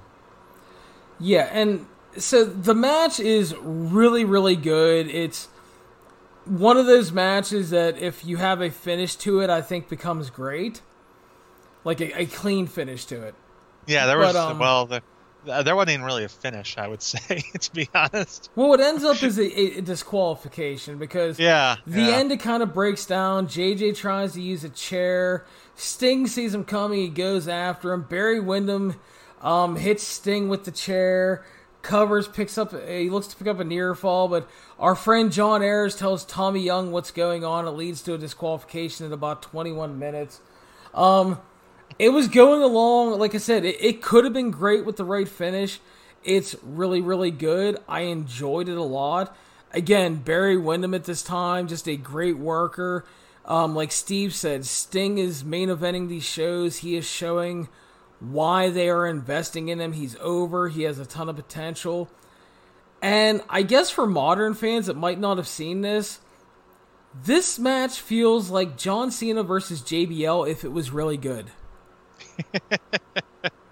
Because I think those are fair comparisons. Like if JBL was an actual great worker and Cena wasn't so clunky, like this is JBL and Cena but really good. Yeah, there were a couple interesting spots in the match. The one that was interesting to me was, Sting was working the sleeper hold at this point. He had the sleeper there for a couple minutes where I guess they even mentioned on commentary, like he was trying like he learned it from Dusty Rhodes. Dusty taught him the old Weaver lock, which was, I guess in their way put Dusty over, right? Yeah, that, and Jim Ross explains on commentary that he wanted to use the hold. You're not wrong, by the way. But he wanted to use the hold because Barry Windham had never seen him use it before. So he was going outside the box to try to win the championship. Well, that's an idea. I mean, I can kind of get that. I didn't even know watching this that John Ayers was a ringside enforcer. I thought he was just sitting at the announce table with Jr. and Bob Caudle, and just kind of randomly pops up and just tells Tommy Young, "Hey, this happened," and Tommy believed him. For the first time in history that I can recall, somebody comes in, tells the referee something happened, and the referee believes him. Yeah, it's a little weird, but so that is Clash of the Champions 3, Steve, and your final thoughts and a score out of 10, my friend. Well, I'm gonna say this is I think it's a slightly better show overall than Clash 2 because you did have Wyndham and Sting was a much better main event than the tag match, except for that interesting little finish piece of business there. You had a pretty solid opener with Rotunda and Armstrong. The Sheep Herders and Williams and Koloff was really good. Dusty versus Kevin was kind of a mess. Ricky and Ivan was not bad, but could have been better. I thought it was bad, but okay. Well, I mean, it could have been better if people were in the building to make the save, I guess you could say. Fair Might enough. come off a lot better that way. And you had John Ayers talking, which wasn't really great. But, yeah, I'm going to say it's a step up from Clash 2. Maybe the expectations were a little bit lower, so they're able to exceed them. So I'm going to go about a 6 or so on this one. That's actually what I have too as well, Steve. I thought it was a perfectly average show. Started out with the two good matches, had a very, very good main event. That middle, those two matches though before the main event were just bad though. Like if you're looking for ratings for like the matches from me, first two matches I go about 3 stars on. The next, the two after that are like that 1 star range. They're bad. Main event, I go 3 3/4. Like I said, it's close to a great match. Would have been great if they had a clean finish. I go with 6.0 as well. I thought perfectly solid show. As Steve said, it's a little bit better than the previous show. Still couldn't live up to Clash number 1. The cage match cumulative score for comparison, Steve, for this one is also a 5.7. All right. So... but that is going to wrap us up for Clash of Champions 2 and 3. Before I give the sign-off, I want to remind everybody, Steve and I are taking recommendations for retro reviews, as well as Kevin and I. Please, for the sake of keeping things easy, especially for Steve, WWE Network recommendations or full shows that happen to be free on YouTube. Please don't ask Steve to try to go to other sites that he would have to subscribe to. Because he does not get paid to subscribe to those other sites. So, I do not.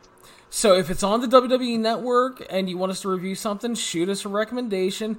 I know Impact Wrestling has a lot of free shows on their YouTube, so those are fair game. We've done some of those. Things like that. So if you want to recommend stuff like that, feel free. We will consider it. And as I said, that's going to wrap us up. Clash 2 and 3. We thank everybody for your time. Alright, welcome back to the closing segment of today's show. We're going to talk Dark Side of the Ring, which means Jerome Cusson is back. Jerome, how are you, my friend? I'm doing well, Larry, and this is definitely not our second time trying this. Definitely not. Definitely not. No way. Not at all. So, we are talking our usual Dark Side of the Ring, and we definitely have a show this week, man. These things are always interesting for various reasons, and this week it is the Dr. D. David Schultz special and the quote-unquote slap heard around the world. Yeah, and there's so many people to talk about. I think that one of the things that makes this episode a little bit better than some of the prior ones is you don't have as many talking heads on this episode as you do previous ones, and you also have some clear personalities that come across in the people who are talking. And I don't want to be disrespectful to the families because I think it is important to have their voices heard when you're talking about the deaths of Nancy Argentino and Dino Bravo. But I think what you have this week is you have something that's a little bit on the lighter side. Even though a slap to the face isn't necessarily light, I think there is a lot more levity to this episode, and I think it makes for a fun watch. But I think there are certainly some serious issues that also are getting addressed here by some different voices that we may have heard in the past. But you certainly have a lot of workers, and John Stossel's one of them. Definitely, because not only do we have John Stoss on here, not only do we have David Schultz, but we got Jim Cornette on here, and we've talked about Jim in the past, and there are shows where it is perfect to have Jim Cornette on, and a show like this is it. And there's a gentleman named Eddie Mansfield on this show, and it's one of those ones. If you put up a poll and ask the viewing audience who the bigger worker is on this show, I'm not sure that there's a clear winner. I almost think Jim Cornette always wins because I truly think that he is the worker of all workers, because I think he is able to manufacture rage about pro wrestling in a way that nobody else can. And his hatred for Vince Russo is so exaggerated that I can't help but think that that's almost a work. So for me, Jim Cornette is always the biggest worker, because on the one hand, he criticizes Eddie Mansfield for his viewpoint, but then on the other, he criticizes people for blackballing David Schultz when he himself he was in management in wrestling for a number of years in the late 80s or early 90s. He could have booked David Schultz, and he didn't. So he's a hypocrite, and we can get into that later. I mean, it's a fair point. He's definitely up there, but I mean, you watch this show and it is almost a little bit hard. But yeah, the Cornette Russo stuff, I think we can agree. I think by this point that Cornette is he's worked himself into a complete shoot, because it's just, I'm sure he does hate Vince Russo, and while Vince Russo tries to play it down, I'm sure Vince Russo doesn't like him, and it's 2020 and these assholes are still arguing over each other. Thankfully not on this show. Thankfully not on this show, but because everything that gets addressed here is taking place years before Vince Russo was even involved in wrestling. That's right. So, Dr. D. David Schultz, he slap heard around the world. We open our documentary as they put over David Schultz as a great heel, one who very much protected the art of professional wrestling and how it cost his career. How it kind of cost him his career in the long run. They talk about the old code, protecting the business, the old kayfabe from time gone by. And we get a bit of current day David Schultz going into some giant storage containers at his house. And he talks about being one of the greatest professional wrestlers of all time. And David Schultz, again, this guy, we're to learn throughout the show, he's definitely a worker. He was trained by a big-time carny worker named Herb Welch, and who was a guy who lived and died by the business. And he was one of those guys that when he trained you to get into the business, he beat the shit out of guys to break them in to see if they'd stick around. And I guess Dave Schultz was one of those guys who picked up on it really well and was beating the shit out of guys, and they had to eventually smarten them up and teach them about the old kayfabe, Jerome. Yeah, and it's really tough to contextualize that era to now, because I think the idea of treating wrestling as real is just so absurd at this point that I think it's almost beyond recognition for people. I mean, we're at a point when, people who are wrestling fans today, their parents may not have even been alive in 1989 when pro wrestling was basically officially declared fake by Vince McMahon and the WWF to the Maryland Athletic Commission. But at this, in the 70s and 80s, I mean, this is something that's very clearly taken seriously. And I don't know, I have a very complicated relationship with this, because I think that there is a certain idea of respect for any profession that you get into. I think you have to be respectful of the people who have come before you. I think you have to be respectful of the people that you're currently working with, and depending on the field, you may be working in customer service, or you may be working with students if you're a teacher. So I think you have to always be mindful of who you are as a professional. But I think where it crosses the line is when you're just beating people up.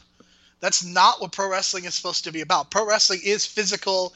It is meant to be an activity where people can absolutely get injured, but the idea of just hurting someone completely violates what wrestling is supposed to be about.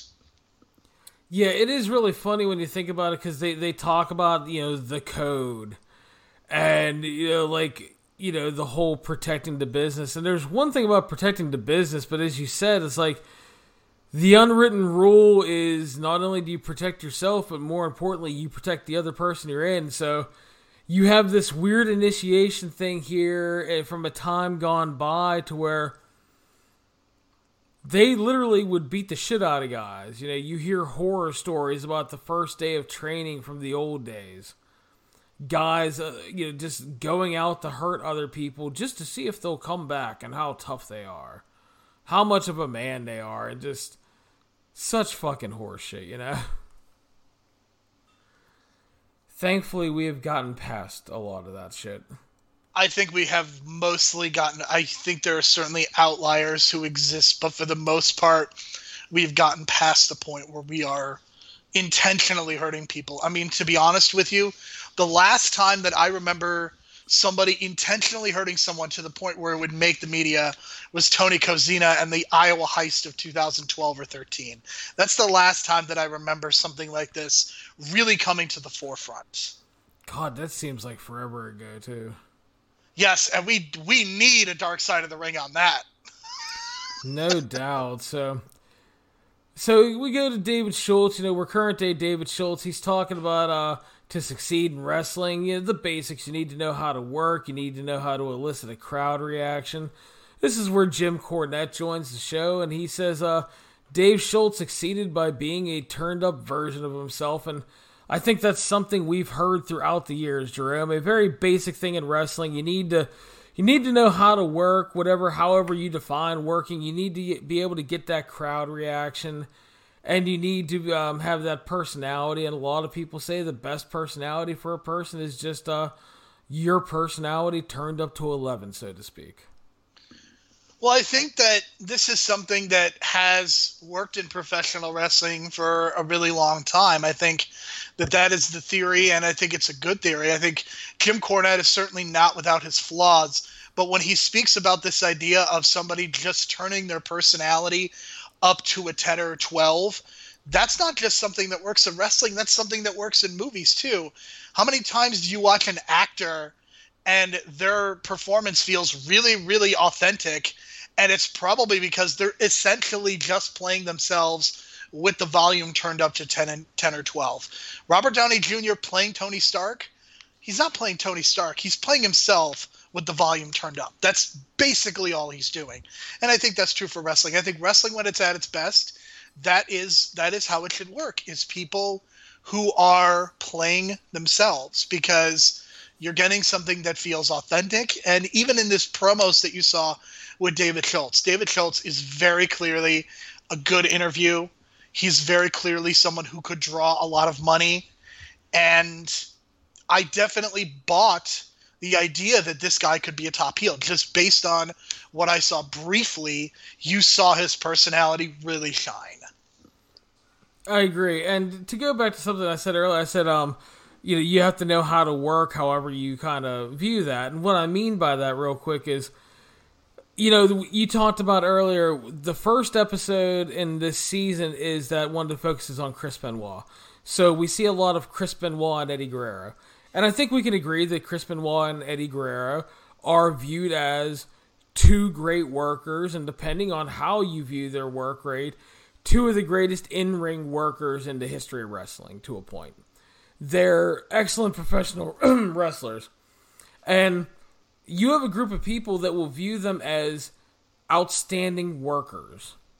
But on the other hand, there is another crowd of people that will totally defend that somebody like Hulk Hogan is the greatest worker in professional wrestling because he drew the most money and he got the most out of doing the least. And it's very interesting how certain people will define work. Like, I never watched a lot of Dr. D here. I never watched a lot of David Schultz matches. But I had seen a lot of video of promo stuff. And just like you said, watching this one, you watch the promo work of him. And in that regard, I mean, the dude looks like, kind of a hell of a worker, and like you said, you can buy him as a big-time top heel, and that he would draw money. And that's the thing, it's like, I haven't watched a lot of his matches, but if all I did was see a sizzle reel of this guy, I would probably believe he's some kind of great worker that would draw money, you know what I mean? Well, and I think what's also interesting is that he basically comes around at the perfect time, because he is not only a villain, but he also has a hero, a clear babyface to play off of, that being Hulk Hogan. And that's something that both the AWA and the WWF are able to take advantage of, that you have not only Hulk Hogan, but you also have Dr. D. David Schultz. And, I mean, you have a clear, perfect dynamic. And what's fascinating is if you watch those David Schultz WWF promos, I mean, he is clearly aligned with Roddy Piper at that point. So you've got two guys in Piper and Schultz who are great foils for Hulk Hogan, and it's very possible that David Schultz would have drawn a ton of money with Hogan beyond 1984 and into when the WWF really was taking off once WrestleMania hit. Yeah, and as you mentioned, they talk about, Schultz talks about he worked with Hogan in Florida. They became friends, and Hogan actually lived with David Schultz in his apartment. Hogan went to the WWF, and it's in 83, and Schultz says Hogan wanted him to come there. Hogan went for the money, obviously, and Schultz was eventually brought in, was promised big money as a heel for Hogan, and following promos on the show, Schultz was allegedly... They show these promos of Schultz just kind of going fucking wild back in the day, and he's cutting a promo in his house, holding a rifle, and quote-unquote shooting off rifles in his house, yelling at his wife to go make him a sandwich, telling his kid to shut up and not look at him and shit like that. And apparently there were stories that local police were actually called, and people wanted charges filed against David Schultz for alleged spousal and child abuse. Which kind of ranks right up there where the Memphis fans wanted Eddie Gilbert arrested for trying to run over Jerry Lawler with a car on quote-unquote live TV. I mean, it's pretty incredible. And, I mean, it's amazing to think that, I mean, wasn't there reports even not too long ago of people calling because of something that happened on an episode of Raw? So this is not something that happens as much, but it shows what happens that when you put something on television, some people are going to believe it, and they're not gonna see that it's a work. They're gonna see it as a shoot. And I think it's, these promos are goofy to an extent with hindsight, but I can see this working on people. I can see why people would want to pay money to see Hulk Hogan kick this guy's ass, because David Schultz is being an asshole to his own family. So yeah, I would want to pay to see Hulk Hogan kick that guy's ass. Absolutely. Yeah, I think when you contextualize it in its time frame, that's why it works. It's like, listen, like I recently I've been trying to obviously fill gaps with columns and reviews and stuff, and one thing I did is I went back and I did a whole column looking at all of Hogan's WrestleMania matches. So going back, it's like I'm watching the build for WrestleMania 6 with him and Warrior. And him and Warrior's promos, you look at them now, and you're like, Jesus Christ, were these two on acid? But you put it back in that time frame, and it was perfect for these two at the time frame, which is why it worked. And yeah, you look at this, Hogan is this big, jacked up American hero. David Schultz is this shitty, trashy redneck shooting off guns, yelling at his wife to make him a sandwich and threatening to slap his kids. And I understand it today, people are like, well, yeah, blah, blah, blah, it seems very cliche. But in that 80s time frame, that works. It's basic heroes and villains, which is, first of all, what wrestling thrives on when it's done really well. And secondly, though, during that time, man, that kind of shit was just clicking. That's how you made the money.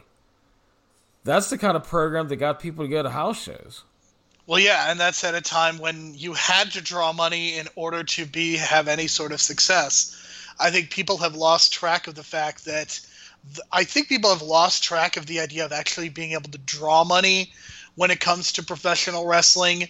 I think so much of what pro wrestling is about now is brands draw. I think there are certain people inherently draw, but I don't think that is as prevalent as it was in 1984. In 1984, if you just gave WWF at that time the money that they got from TV and that's how you expected them to survive, they probably can't, because they're running syndicated television, they're running cable, and cable has nowhere near the meaning that it does now. But WWE probably is not going to be able to run a live show for the rest of 2020, and they're going to be a profitable entity because they're making $250-300 million from Fox and USA Network, right? They're making $1 billion a year on. Yeah, it's like not $1 billion a year, but they have these TV deals. Yeah, they're making an insane amount of money. It's probably, I think it works out to 500,000 to 600,000, 5 to 600 million combined or something like that. It's insane. Yeah, I mean it is something where they could not run a show in front of people and still be able to make a profit, and that's something that in 1984 you just couldn't do. No, it was unheard of. That's like a dream sequence in the 80s. That's So it's just, again, it's a crazy time when you look back on it. So WWF is growing at this time. They're starting to get mainstream attention. And some of that attention came from John Stossel and ABC's 2020, which a lot of young people might not know that's a news program. It is a news program. I think people are a little bit aware of 2020 because we are in the year 2020 and it's a hellscape, and I blame Hugh Downs. There you go. So Stossel was a consumer reporter, and basically, before our initial part of this recording got trashed, we were talking about you were talking about John Stossel and like his views on journalism, Jerome. So I think one of the things that I was saying was that John Stossel, to me, this is how he comes across. I don't know if this is completely accurate, but this is my read on who John Stossel is as a person, because if you put things into context, this is 1984. You know, he doesn't start in 1984. He's coming up through the ranks. And he strikes me as the type of person who came up during a time after Woodward and Bernstein. And when I say the words Woodward and Bernstein, they are the investigative journalists for the Washington Post who helped to expose the Watergate scandal to a much wider audience. And that eventually led to the resignation, the only time that a president has ever resigned in the 250-year history of this country. That it only happened with Richard Nixon, and Bob Woodward and Carl Bernstein are two of the reasons. They're not the only reasons, but they certainly played a contributing factor. So what happened is that they exposed journalism in a brand new way. They made it seem very sexy. Journalism on a day-to-day basis is not that. It is not something that is a sexy job. It is something where you're working the phones on a day-to-day basis. And if you watch the movie All the President's Men, it actually does a pretty good job of illustrating what journalism is. It's frustrating. It's tedious, especially in the 1970s when you can't Google things. Journalism even now is very tedious, as I'm sure many people will tell you. But John Stossel comes across as the type of person who is not that kind of journalist. He strikes me as the kind of person who saw what Woodward and Bernstein did, and that's what he wanted to do, only to expose people, to do the gotcha interviews. And I think that is represented in the way that he presents this story. And certainly it seems as though he does do some good things. If he's a consumer reporter and he's going out there and he's exposing tobacco companies, or if toys have asbestos in them, I'm just making shit up, but if they have asbestos in them and he's exposing that, these are very good things. But the problem is that if you get into a position where you're kind of believing your own hype, or you see yourself in this specific way, then you're going to get yourself in trouble. And that does not justify David Schultz's behavior. I'm not going to do that. But it opens himself up to critiques from other people. Yeah, and I think the thing that leads him to be that way is just not the Woodward and Bernstein comparison. It's the fact that in the 80s, being that consumer reporter was the really cool gotcha thing because you were always one-upping somebody. You were always trying to expose somebody. That was your end game at all times. So I think it was part of the culture that he kind of maybe grew up on coming into reporting, and then that's the exact kind of reporting he got into, which is why he kind of still feels like he remains that way. So it's weird looking back on him. So 2020 wants to do a piece on professional wrestling. They want to look into it not being quote unquote real. And John Stossel basically states on this that he hated that some fans thought wrestling was real and believed in this bullshit. And he found a gentleman who was a former professional wrestler, he was a professional wrestler named Eddie Mansfield, to be part of this news piece. And Mansfield talks about, he joins us on this thing, and he talks about drawing money and being able to work. And when he was, here's the thing about Eddie Mansfield, and I'm not trying to be disrespectful. Eddie Mansfield was a fine mid-card heel. He was a territory mid-card heel, but if I'm being quite honest with you, this guy was kind of like a Dollar Tree fucking Buddy Rose.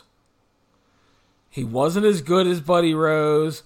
He didn't make money like Buddy Rose.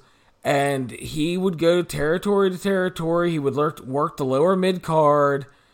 And that's what he was. And don't get me wrong. I mean, everybody has their place in the business. Not everybody's going to be the star. But that's what Eddie Mansfield was. So we talk about workers on this show, and obviously him putting himself over is part of that. But one thing that he was doing early on, which was never appreciated much in the wrestling business, was he was trying to fight for wrestlers' rights in terms of getting things like health insurance, which is still something people are trying to get today. Yeah, I think that this is where Eddie Mansfield becomes a really important figure within the context of this story, because to me the way it came across is that Eddie Mansfield, his agenda in participating in the story was to illuminate the issues that he was passionate about. This idea of demanding health care, having some sort of a retirement plan, a pension plan, a 401k of some sort. And he also specifically mentioned this idea of kicking back 20%. So it wasn't just that he wanted rights, but he also didn't want to have to give 20% back to the promoters, something that I also think is complete and utter bullshit. And I think that regardless of what his position is in the industry, I think it's unfortunate that that viewpoint doesn't get listened to a lot. And I think that, Jim Cornette and David Schultz, they try to portray Mansfield as kind of a cancer on the business. But the reality is that if Eddie Mansfield, if he gets his way, David Schultz doesn't get blackballed. And David Schultz possibly is in a much better position from a negotiating standpoint. He has some sort of protections in place. If there is some sort of a union or something like that, then David Schultz might have a longer career because of that. So his comments about Eddie Mansfield are absolutely absurd to me because he's completely missing the bigger picture. And this is something that wrestlers still miss to this day because people want to ignore what David Starr says about wrestlers' rights and labor and all that stuff. So that's what Mansfield's agenda was to me. And John Stossel, the question that I wrote down is, why does it matter whether wrestling is fake or not? I mean, I think that if we're talking about tobacco and you're talking about this issue of, okay, a doctor comes out and says tobacco's not bad for you and you're not going to get cancer from it, and a journalist finds out that, yes, you can get cancer from it and the odds of it are exponentially higher. You do an expose on that because that person is lying, and that person's lying is going to get you killed. It's the same thing when you're exposing pollution in the water or things like that. people's lives are at stake in those situations. Professional wrestling being fake doesn't have any impact on people's lives.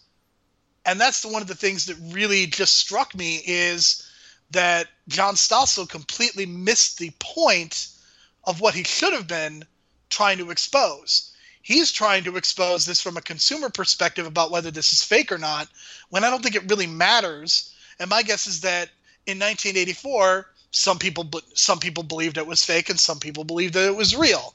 But it doesn't matter. Just like, does it matter if Santa Claus is real if you get presents? Does it matter if the Tooth Fairy is real if you get money on under your pillow? Like, that's the kind of thing that doesn't really matter. But John Stossel's trying to make this into a bigger deal when he's really missing the point. The point is that wrestlers don't have any protections. And again, we're talking about 1984. This is literally just months after the person in charge of the WWF, Vince McMahon, has covered up a murder. Now, I know that there's no Google and the internet. It's much difficult to find these stories. But if you are a journalist, shouldn't that be something you look into? Because that seems to be a much bigger deal to me from a consumer perspective than whether wrestling is fake or not. Yeah, so you got this 2020 special and Stossel doing it. So he gets Eddie Mansfield involved, and Eddie Mansfield is basically showing him the ropes, the tricks of the trade, how to do moves. He even shows him about blading on camera. And as you mentioned... Larry, can I interrupt you? I'm sorry, just for 1 second. Go ahead. I thought it was really weird that they brought up bleeding and the blade, and HIV and AIDS were not mentioned. I thought that was really strange, especially in 1984. Yeah, that seems like something you think that they really... Again, I think that goes to your bigger point of Stossel missing a bigger point and just focusing on, oh my god, this wrestling's fake bullshit. Because that's all he wanted to do. Because the only reason Eddie Mansfield did this, and this goes back to your point, and again, I wanted to give context on Eddie Mansfield as a wrestler, but the important thing, as Jerome brought up, is he only does this show because he wants to go and he wants to get a soapbox, for lack of a better term, to talk about the mistreatment of wrestlers, to talk about promoters taking 20%, like the original, like the Moolah fee. You know, you have these trainers that are taking 20%. These guys have no health insurance. They have no kind of retirement. He wants to expose this stuff. Unfortunately, John Stossel is wrestling is fake bullshit, and that's all he wants to talk about. So none of that gets exposed. It's just John Stossel and his agenda of wrestling is fake. So John Stossel and 2020 get the okay to go to a WWF show in Madison Square Garden. And this is where Vince tells David Schultz to stay in character when he talks to him and kind of puts Stossel in his place. Which Jim Cornette calls this whole thing a recipe for disaster. And it was, because you have Stossel interviewing this guy, and he gets to the whole is wrestling fake thing.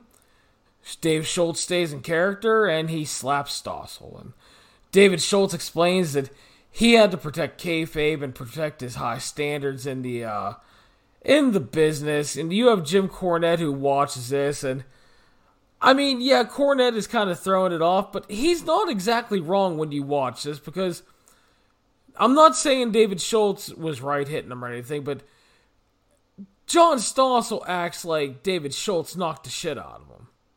You know what I'm saying? I think there's a couple of issues that I see from both perspectives. So the way that John Stossel comes up to David Schultz, I think, is very obnoxious. And I think that in itself is very problematic, because he says that he has a question, but then he says, I think wrestling is fake. And that's not a question. And that is something that is very confrontational. And the thing that you're not supposed to be in journalism is confrontational. And I think that is a problem, especially if you've never met this person. Like, if that's going to be your first point, then why would that person talk to you? Because you're disrespecting what he's done. Yeah, I was going to say, real quick to interject, I mean, in terms of pro wrestling in the 80s, he might as well walked up to him and said, hey, fuck you, your mother's a whore. Exactly. And it's the same thing when people say, oh, I bet teachers have all kinds of free time now that they're at home and not in the classroom. I mean, you're completely missing the point. Like, the thing about wrestling is calling it fake is bad, but it's not because wrestling isn't fake. People get hurt. Real things happen. What you're missing is that wrestling is predetermined. That is the proper terminology. You know who's going to win, and you know who's going to lose. In an ideal world, what you're trying to do is you are making people believe that what you're doing is real, but you're not actually hurting the person. There's nothing fake about that. There's a performance aspect to it that isn't any different than if you go and sit and watch the John Wick movies. If you go watch the John Wick movies, especially with how close the action is, those people are also trying to make it look real, and they're also not trying to hurt the other person. So it's a very similar principle. So when John Stossel says, I think it's fake, you're not going to get a good reaction. Like, the smart thing to do would have been to just walk away. But, you can't slap a guy. You just can't do that. You can't slap someone in the face, especially when it's on camera. And I don't know how hurt John Stossel actually was. He talks about ringing in his ear and things like that. And I don't know. I don't think Jim Cornette is an authority on what the injuries actually are.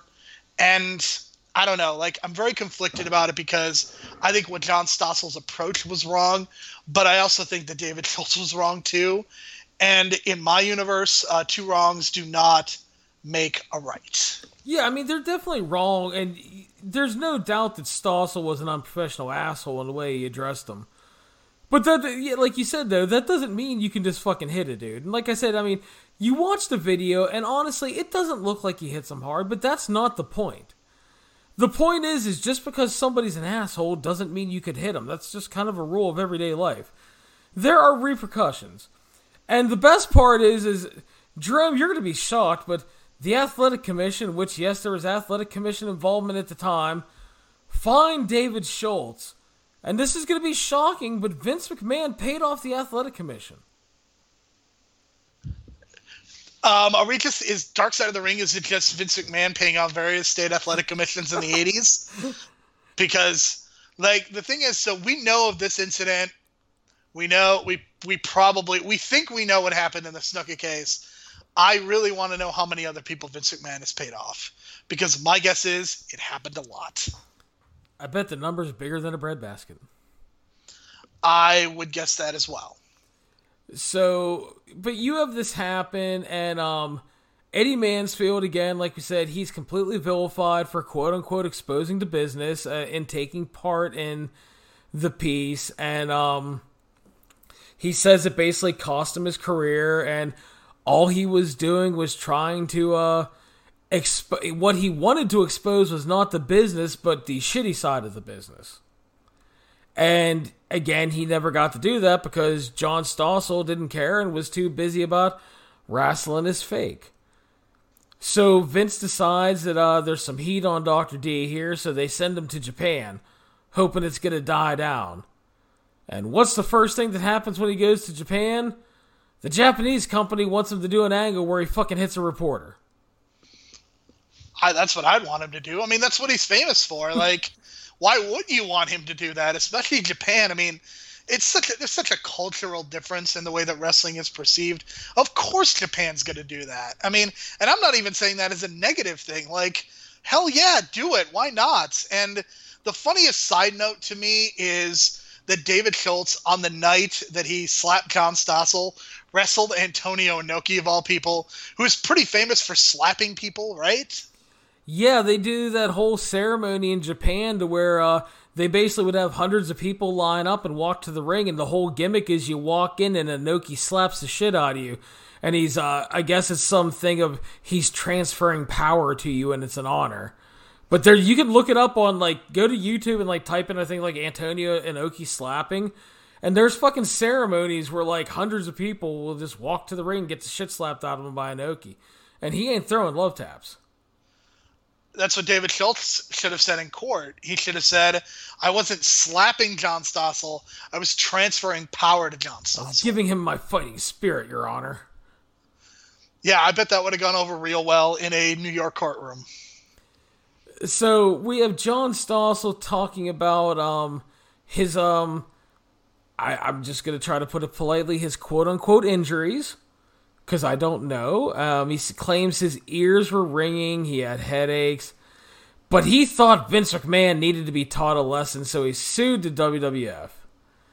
Of course, Vince McMahon tries to pass the buck off to David Schultz.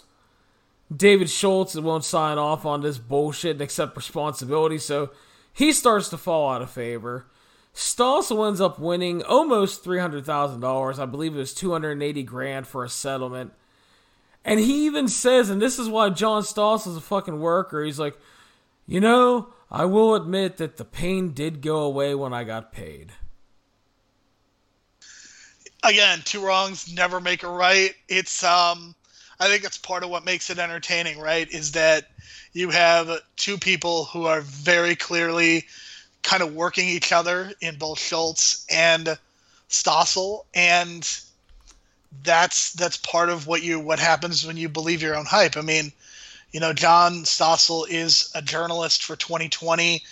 This is at a time when there's no cable, or there is cable, but it's not nearly as prevalent. So I have to imagine 20 to 25 million people are probably watching 2020 on a weekly basis. So John Stossel is probably someone that you could go on the street and every other person you talk to might have some idea of who he is. So I think that's part of the issue when you start believing your own hype, is that, you become a version of yourself that is more of a worker than, John Stossel is becoming the person now who is turning his volume up to 12.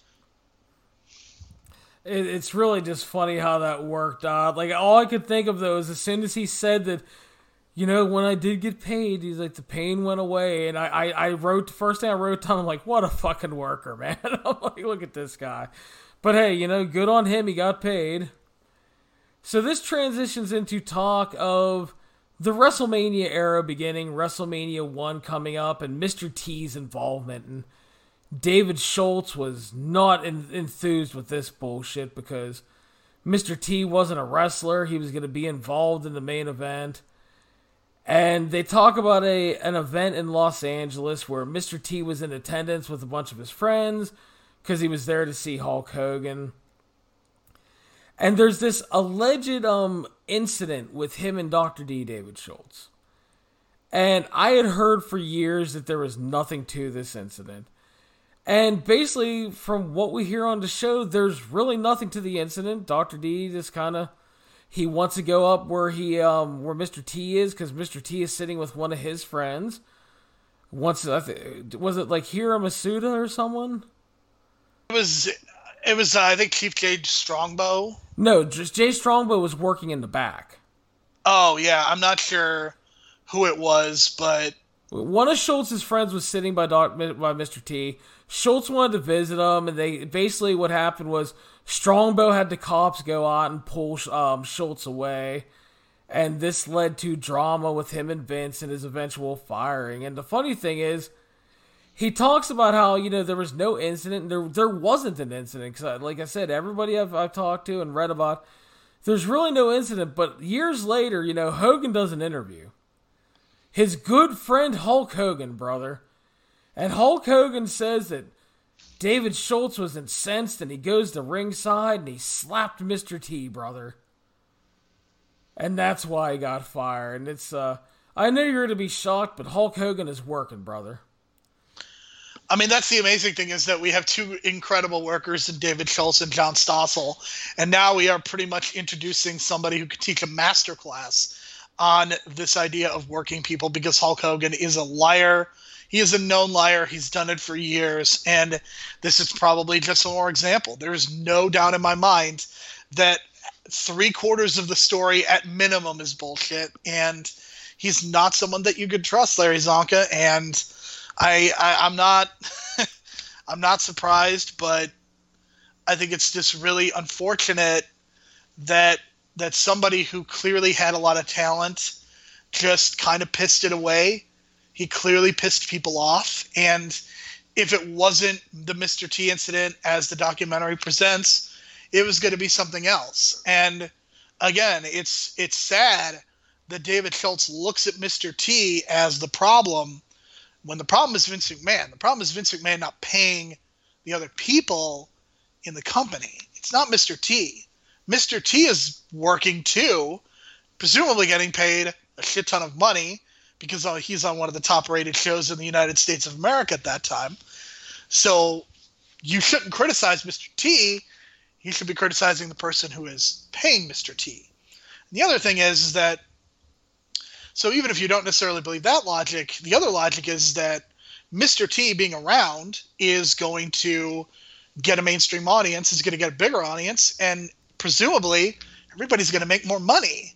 So there are a couple ways to look at it, and I think somebody with an old school perspective is going to look at it as a circus, but I think somebody with the smart perspective is going to look at it and say, well, if Mr. T is going to be here, and Cyndi Lauper is going to be here, and Liberace, and Muhammad fucking Ali, then maybe we're going to sell out Madison Square Garden, and maybe we're going to get a lot of people to come to the closed circuit locations, and WrestleMania is going to make a lot of money, and then we're going to go on the road and make even more money. So just, I thought that David Schultz was a smart person at the beginning of this documentary, and it was very clear to me by the end of it that he was not very smart. Yeah, I think the part of his anger really comes from the fact that he knew it by that point that he was being left out of the first Mania. And obviously that's going to leave a sour taste in his mouth. But he mocks Hogan for having a big head and egotist and everything. And they then bring up Hulk Hogan and Mr. T appearing on the Richard Belzer show. And this is the infamous show where Hulk Hogan is asked to show Richard Belzer a wrestling hold, and he basically puts him kind of in a guillotine, like in a front headlock. And he chokes out Richard Belzer, and he fucking slumps to the ground, and of course, nothing happens to Hulk Hogan because he's Hulk Hogan. Dr. D is not pleased about this bullshit.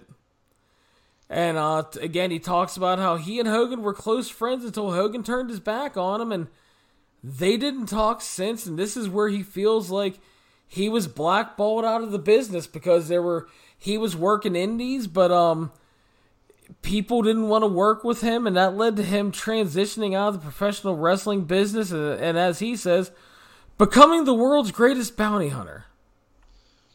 Continuing with the work, and it's really funny to me, that Hulk Hogan clip that they showed from Richard Belzer, because for just a moment, I don't know if you felt this, but the Hulk Hogan facade went away for just a minute, and it felt like Terry Bollea was speaking when he was talking about what he did to Belzer afterward.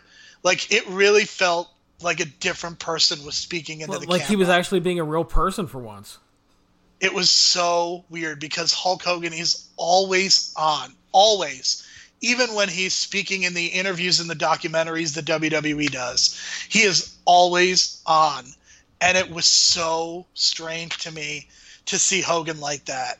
To see, like, piss and vinegar.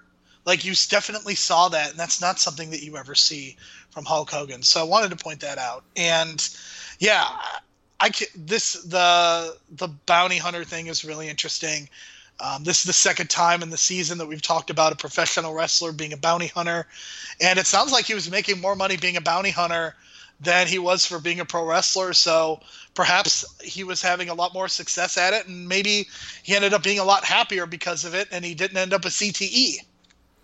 Exactly. So Dave Schultz, he apparently, like, judging by everything he said, he loved being a bounty hunter. He developed a good reputation for his work. He had a lot of work, as Jerome just mentioned. And he talks a little bit about some of his exploits, including one time he tracked a guy to Puerto Rico that had kidnapped 2 young girls, and he ended up catching the guy and rescuing the 2 young women. And by the time he had caught up with them and rescued them, one of them had had a child. And he talks about how when he leaves Puerto Rico, he leaves with the guy, the 2 women, a baby, and a couple of dogs. Sounds like a total pro wrestling adventure. I mean, again, he is a worker. I am very curious to know how many people he actually came up with. But it's clear to me that he had some success. He would not be on a TV show. He would not be getting paid the money that he was unless he was some level of effectiveness, because David Schultz is not going to get a bounty hunter show because of his wrestling ability. He's going to get it. He has to have some reasonable facsimile of skill at this position in order to be able to do it. And yeah, I mean, you gotta give him credit for at least being able to find a second job where he can also kind of be a worker as a bounty hunter. That's right. So, all right. So it is at this point where the business is transitioning, and Vince McMahon himself declares that pro wrestling is entertainment and not a sport, essentially exposing the business himself because why? He wants to get away from the state-mandated sporting regulations and commissions that are taking a piece of his delicious WWE pie, and Vince needs all the pie he can because he has briefcases of money to hand out to other people, Jerome, and he doesn't want it to be the commissions anymore. He certainly does, and I don't know how you classify wrestling. I am actually a believer that professional wrestling should be regulated, but it cannot be by athletic commissions because wrestling is not a sport.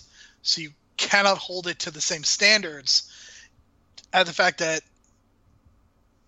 the way the media portrays it, again, the media is missing the point. They're talking about this, oh, wrestling is fake and all this stuff. That doesn't really matter. The reason that Vince McMahon is doing this is because he wants to get out from under government regulation and he wants to be able to do whatever he wants to do. And without that kind of exposure, he is able to get away with a lot more things because of it. And I think that is a major problem. I do think that wrestling does need to be regulated. And what happens when wrestling is not regulated, and what happens when the government lets them operate however they want to?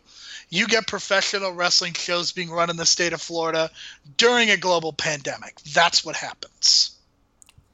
Pretty much, and so it's at this point where Eddie Mansfield rejoins the show, and he talks about how he felt kind of vindicated in the fact that Vince did this because it's something that he was trying to say. And when he's asked about the David Schultz stuff, he basically says only God can forgive Dr. D. Schultz right now, in current day, he drives deliveries on 18-wheelers. Jim Cornette says he could have been a big star, but at the same time, likely could have self-destructed on his own. They talk about how Vince basically wanted to be the Walt Disney of wrestling, and, we all see that, the Barnum and Bailey act of Vince McMahon. And Mansfield talks about how David Schultz and others had disrespected him, while Stossel talks about that he hates being remembered pretty much only for this incident. Meanwhile, David Schultz is pretty happy being immortalized by it. I mean, yeah. You would expect David Schultz, the worker, to be pretty happy about it, even though it got him blackballed from the business. And I understand why John Stossel, as a journalist, would not want to be remembered for it. But the lesson is that as a journalist, you cannot become the story yourself. And in this particular case, John Stossel became part of the story. And it's really unfortunate because when John Stossel passes away, this is going to be the first line of his obit, and you're probably going to see a photo of him getting slapped. That's the unfortunate reality when you're known for a specific incident. And David Schultz, it's the same thing. This is probably going to be the first line of his obituary, too. That's right. And in the ending, they ask Stossel if he has anything to say to David Schultz, and he basically just says, "Fuck you." That's the perfect ending, right? That's what you want the interviewee to say, because, it's a perfect capper, because it shows that John Stossel is still a child and has not gotten over this. And was it entertaining? Hell yeah, it was. But as somebody who wants to see a 70-year-old man behave like a 70-year-old man, it's like, that's pretty embarrassing, especially for somebody who has children. I think he said he even has grandchildren at this point. That's pretty embarrassing. To still be angry over this is pretty petty. It's pretty petty. And of course, when David Schultz does his closing, he said, all he says is that he stood up for wrestling and he doesn't care what anybody thinks of him. So, I mean, I guess that's a healthier perspective. There you go. I mean, so that's going to wrap up the David Schultz and the slap heard around the world. Jerome, final thoughts on this episode? I really like this episode. I think that there were fewer talking heads, and I think it made for a more focused and entertaining watch.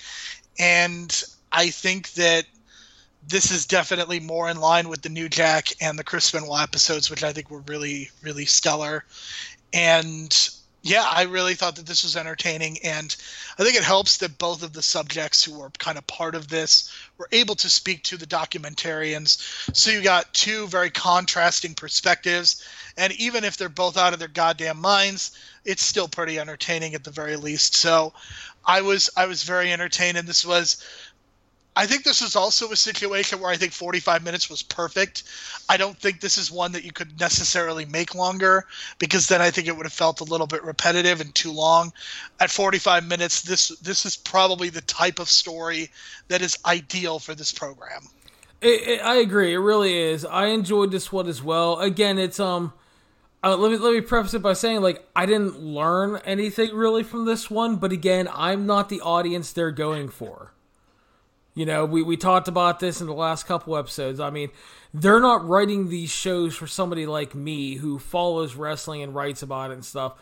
These are for people that may have heard about this or knew nothing about it. And I think they do a really good presentation. I agree with you. They do a good job of less talking heads. And basically, you have... The big takeaway is you have David Schultz, who was a product of his time, trying to defend his business he believed in. You had John Stossel, who kind of got into journalism in a weird way and tried to... He maybe not tried to, but he ended up, as you said, becoming the story, which shouldn't have been the goal. And then you had Eddie Mansfield, who was a guy who was villainized and demonized by getting into this whole situation because he actually had the best of intentions out of anybody. But, he certainly did. But he's looked at as a big asshole at the time. Kind of want to store a more. I think 45 minutes is perfect, but if you were to ask me what I would like to have seen more of, I would definitely like to know more about Eddie Mansfield. Agreed. So it's it's really interesting, and that's gonna. I don't really have anything else closing other than it was really enjoyable, and it was definitely a show filled with workers. That is absolutely true. John Stossel included. John Stossel included. I do want to point out, though, between Stossel, Mansfield, and Schultz, you know, these are all older guys. They all have very good hair. I was really impressed by all three of them. Mansfield still has a luscious ponytail going for him, man. Yeah, I mean, Stossel's hair. I mean, Stossel's like in his 70s, and I mean, that is a great look on him. Yeah, so yeah, good hair game. It's something to aspire to for sure. But Jerome, we have 3 episodes left. Next week, Herb Abrams into UWF. I don't think I can illustrate how excited I am to watch this episode in words. Because I want everyone to go to their computers and Google search Herb Abrams and look at the first image under the Google search, and you will understand why I'm excited, because Herb Abrams is out of his goddamn mind, and I know a little bit about him. I don't know a lot. So next week's episode is one where I'm going to learn a lot. Yeah, very much looking forward to it. Herb Abrams next week. The following week is the Road Warriors. We close up Season 2 with Owen Hart. So before we go, Jerome, give a shout out to your other podcasting endeavors so the folks can follow you. Yes, this week on the Superhero Pantheon, we reviewed both Hellboy as well as X-Men Dark Phoenix. Depending on when you're listening to this, if this is the first week in May, then you will be able to hear Kevin Ford and myself discuss the 4th season of Breaking Bad. You can find all of that on entertherealworld.com, or if you search on iTunes, Stitcher, Spotify, all of your favorite podcasting apps, that's Enter the Real World.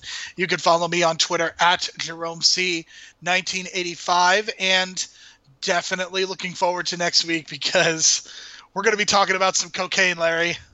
We are cocaine and prostitutes in the pro wrestling business. What a combination.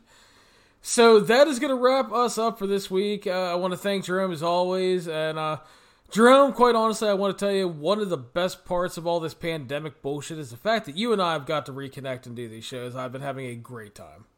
I have too, and we'll see how much longer this is going on and whether we are going to extend this even beyond Dark Side of the Ring and start looking for other things to talk about. But we'll see where we're at in 3 weeks. You know, things change on a day-to-day basis, and I don't know how much longer we're going to be indoors, but my guess is we're going to be indoors for quite a while. Very likely so. So anyway, thank you all for listening. This has been the 411 on Wrestling Podcast. You can follow us on iTunes, Stitcher, Spotify, Google Play, YouTube, the 411mania.com website, and any major podcasting platform. Please make sure to subscribe to our show, share us around on social media, and if you have time, leave us a 5-star review on the podcasting platform of your choosing. Until then, happy wrestling everybody and stay safe.